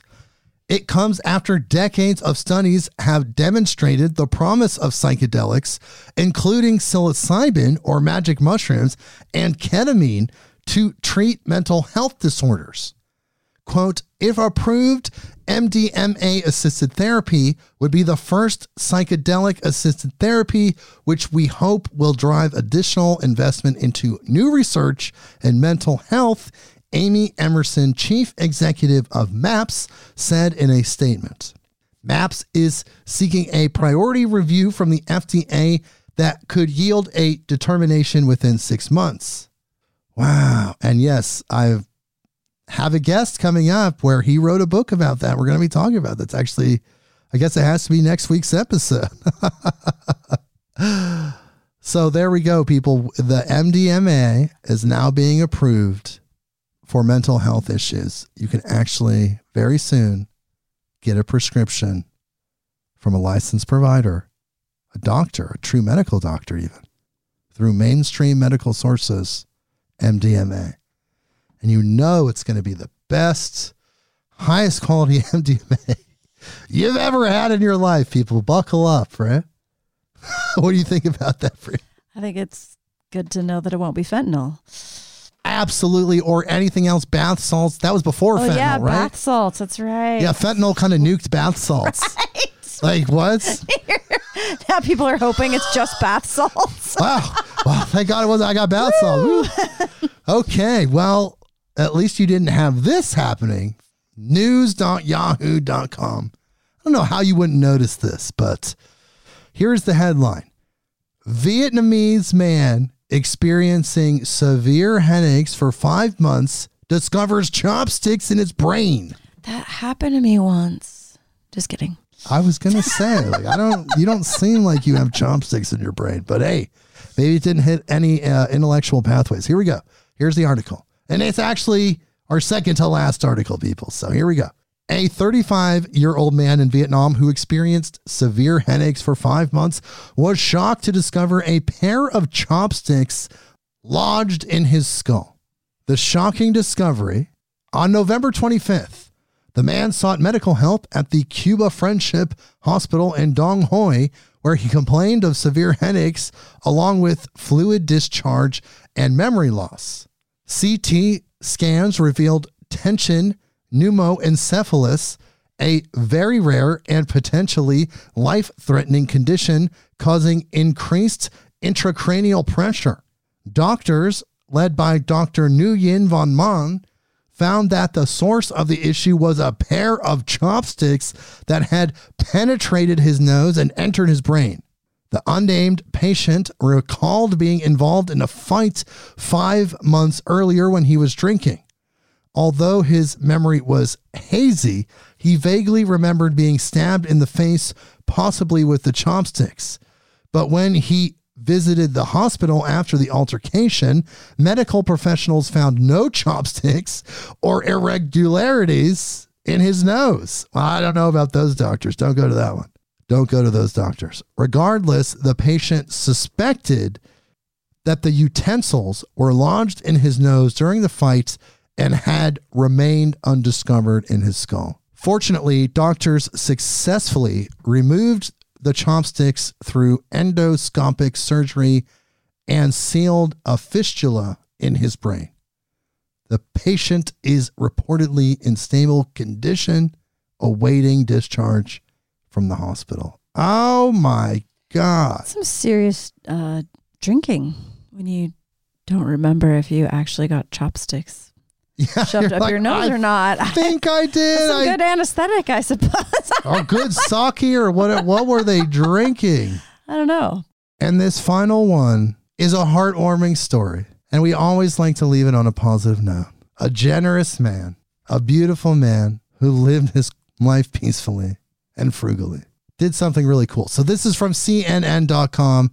Headline, man who lived frugally leaves unexpected gift of $3.8 million to small New Hampshire town after death. So here's the article. What a cool guy. A man who lived frugally all his life left an unexpected gift of $3.8 million after his death to his small New Hampshire town with less than 4,000 residents. Jeffrey Holtz, who died on June 6, left his fortune to the town of Hinsdale, which borders Massachusetts. Edwin Smokey Smith, Holtz's best friend, told CNN in a phone call Tuesday. He moved to New Hampshire in 1968 and lived on his Social Security checks for the last 15 years of his life, Smith said.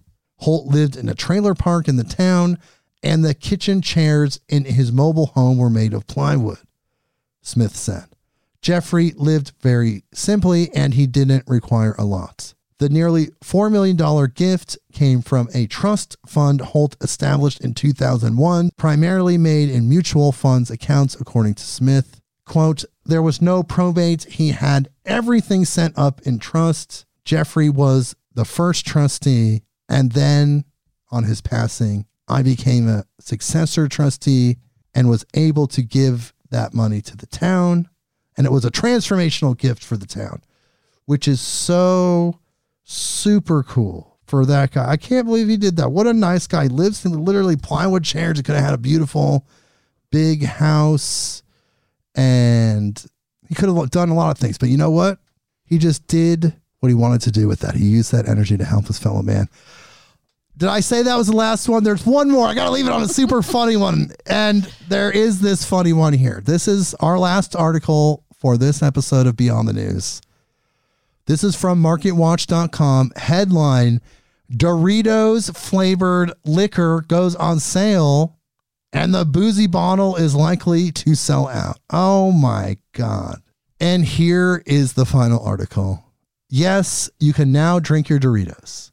The popular tortilla chip brand, part of the Frito-Lay family, is indeed rolling out a boozy version of the snack food in collaboration with Empirical, a cutting-edge flavor company that specializes in one-of-a-kind spirits. Specifically, it's a liquid version of the classic nacho cheese Doritos. But this wasn't a marketing stunt dreamed up by the Doritos folks. In fact, the idea originated as a kind of playful in-house experiment by Empirical, dating almost all the way back to the company's roots in the Danish city of Copenhagen 6 years ago.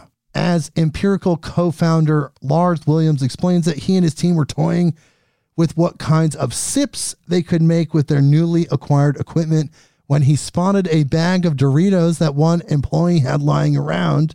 He said, I'm going to take your Doritos and distill them. Okay. And he was able to get Doritos to engage in a partnership. And now they have Doritos that you can drink. Wow. Hard liquor Doritos. I could see some kind of spicy I don't know. There's definitely spicy spirits, or it makes me think of even fire cider. But the cheese part, I don't know. You ever think of like cheese in any kind of drink? Really? Fermented dairy. I'm kind of. It's usually like buttermilk and pancakes. That's about where it ends. Well, speaking of where it ends, this is the end of our episode. So, wow, what a trip, huh, guys? That was incredible. Weird. Whoa, what is going on? Quantum computing, AI explosion. So many things. What else did we cover? After School Satan Club? After School Satan Club, floating oceans and space, cleaning the air, losing your data to 23andMe. I can't believe you gave them the data. What were you thinking, people that did that? Earth swallowing another planet and having a baby called the moon. Oh my God, the moon is Thea. Okay, so if we can leave this episode with anything huge, it's like dolphins have thumbs. We know how to talk to sperm whales, and the moon is Thea, and part of the moon is in the Earth now. So there you go, people. An incredible episode of Beyond the News. I love doing this. Bryn, thank you so much for being here, for checking this out. What did you think? Isn't this mind-blowing that you don't hear about any of this? That was what, like 30 articles? You don't. And you haven't, did you know any of that? No, there's a couple that I'd heard reference to, or maybe something, but no, had not seen that specific article. And it's all interesting because, like you said, it's all mainstream news. It's on CNN.com, people.com. Like, it's on sources that are like sitting at a newsstand in an airport, like, you know, whatever. It's all there for people to find it. Yes. And it's just all, if you go to page 30 or whatever. And it's all, you're saying it's all real. It's all there, but just not in the main discourse. Right. It's in mainstream news, but it's not being talked about. It's not. Yeah. It's, you still obviously had to dig for it a little bit. Well, dig we did and dig we dug. And what an episode we had. Thank you again for being here, Bryn. Vital Force Herbs, VITAL, vitalforceherbs.com is her website. She has amazing products. You can check that out there at that website. And I talked about Gail and the harmonic egg at the beginning, harmonicegg.com. I highly recommend that. I can't believe how amazing that was. Check out the video on YouTube. And we will see you next week. Do you want to say it this time? Midnight on Earth. Yeah, there you go, people. Maybe we should do it together. Ready? 1, 2, 3. Midnight on Earth.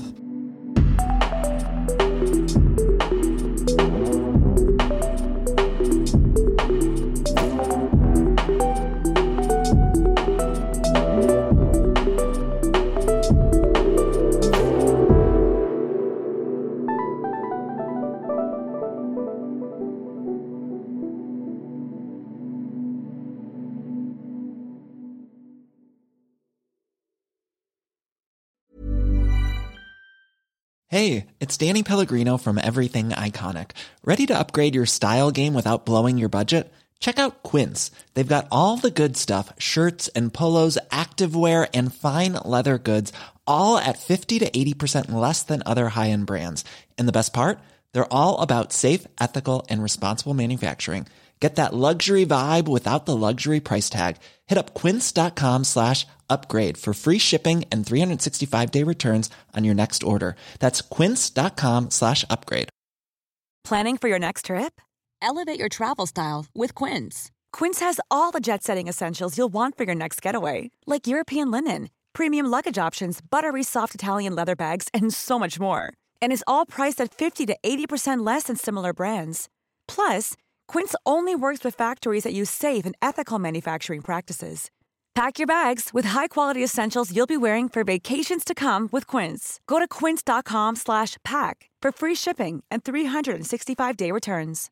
Imagine the softest sheets you've ever felt. Now imagine them getting even softer over time. That's what you'll feel with Boll & Branch's organic cotton sheets. In a recent customer survey, 96% replied that Boll & Branch sheets get softer with every wash. Start getting your best night's sleep in these sheets that get softer and softer for years to come. Try their sheets with a 30-night guarantee. Plus, get 15% off your first order at bollandbranch.com. Code BUTTERY. Exclusions apply. See site for details.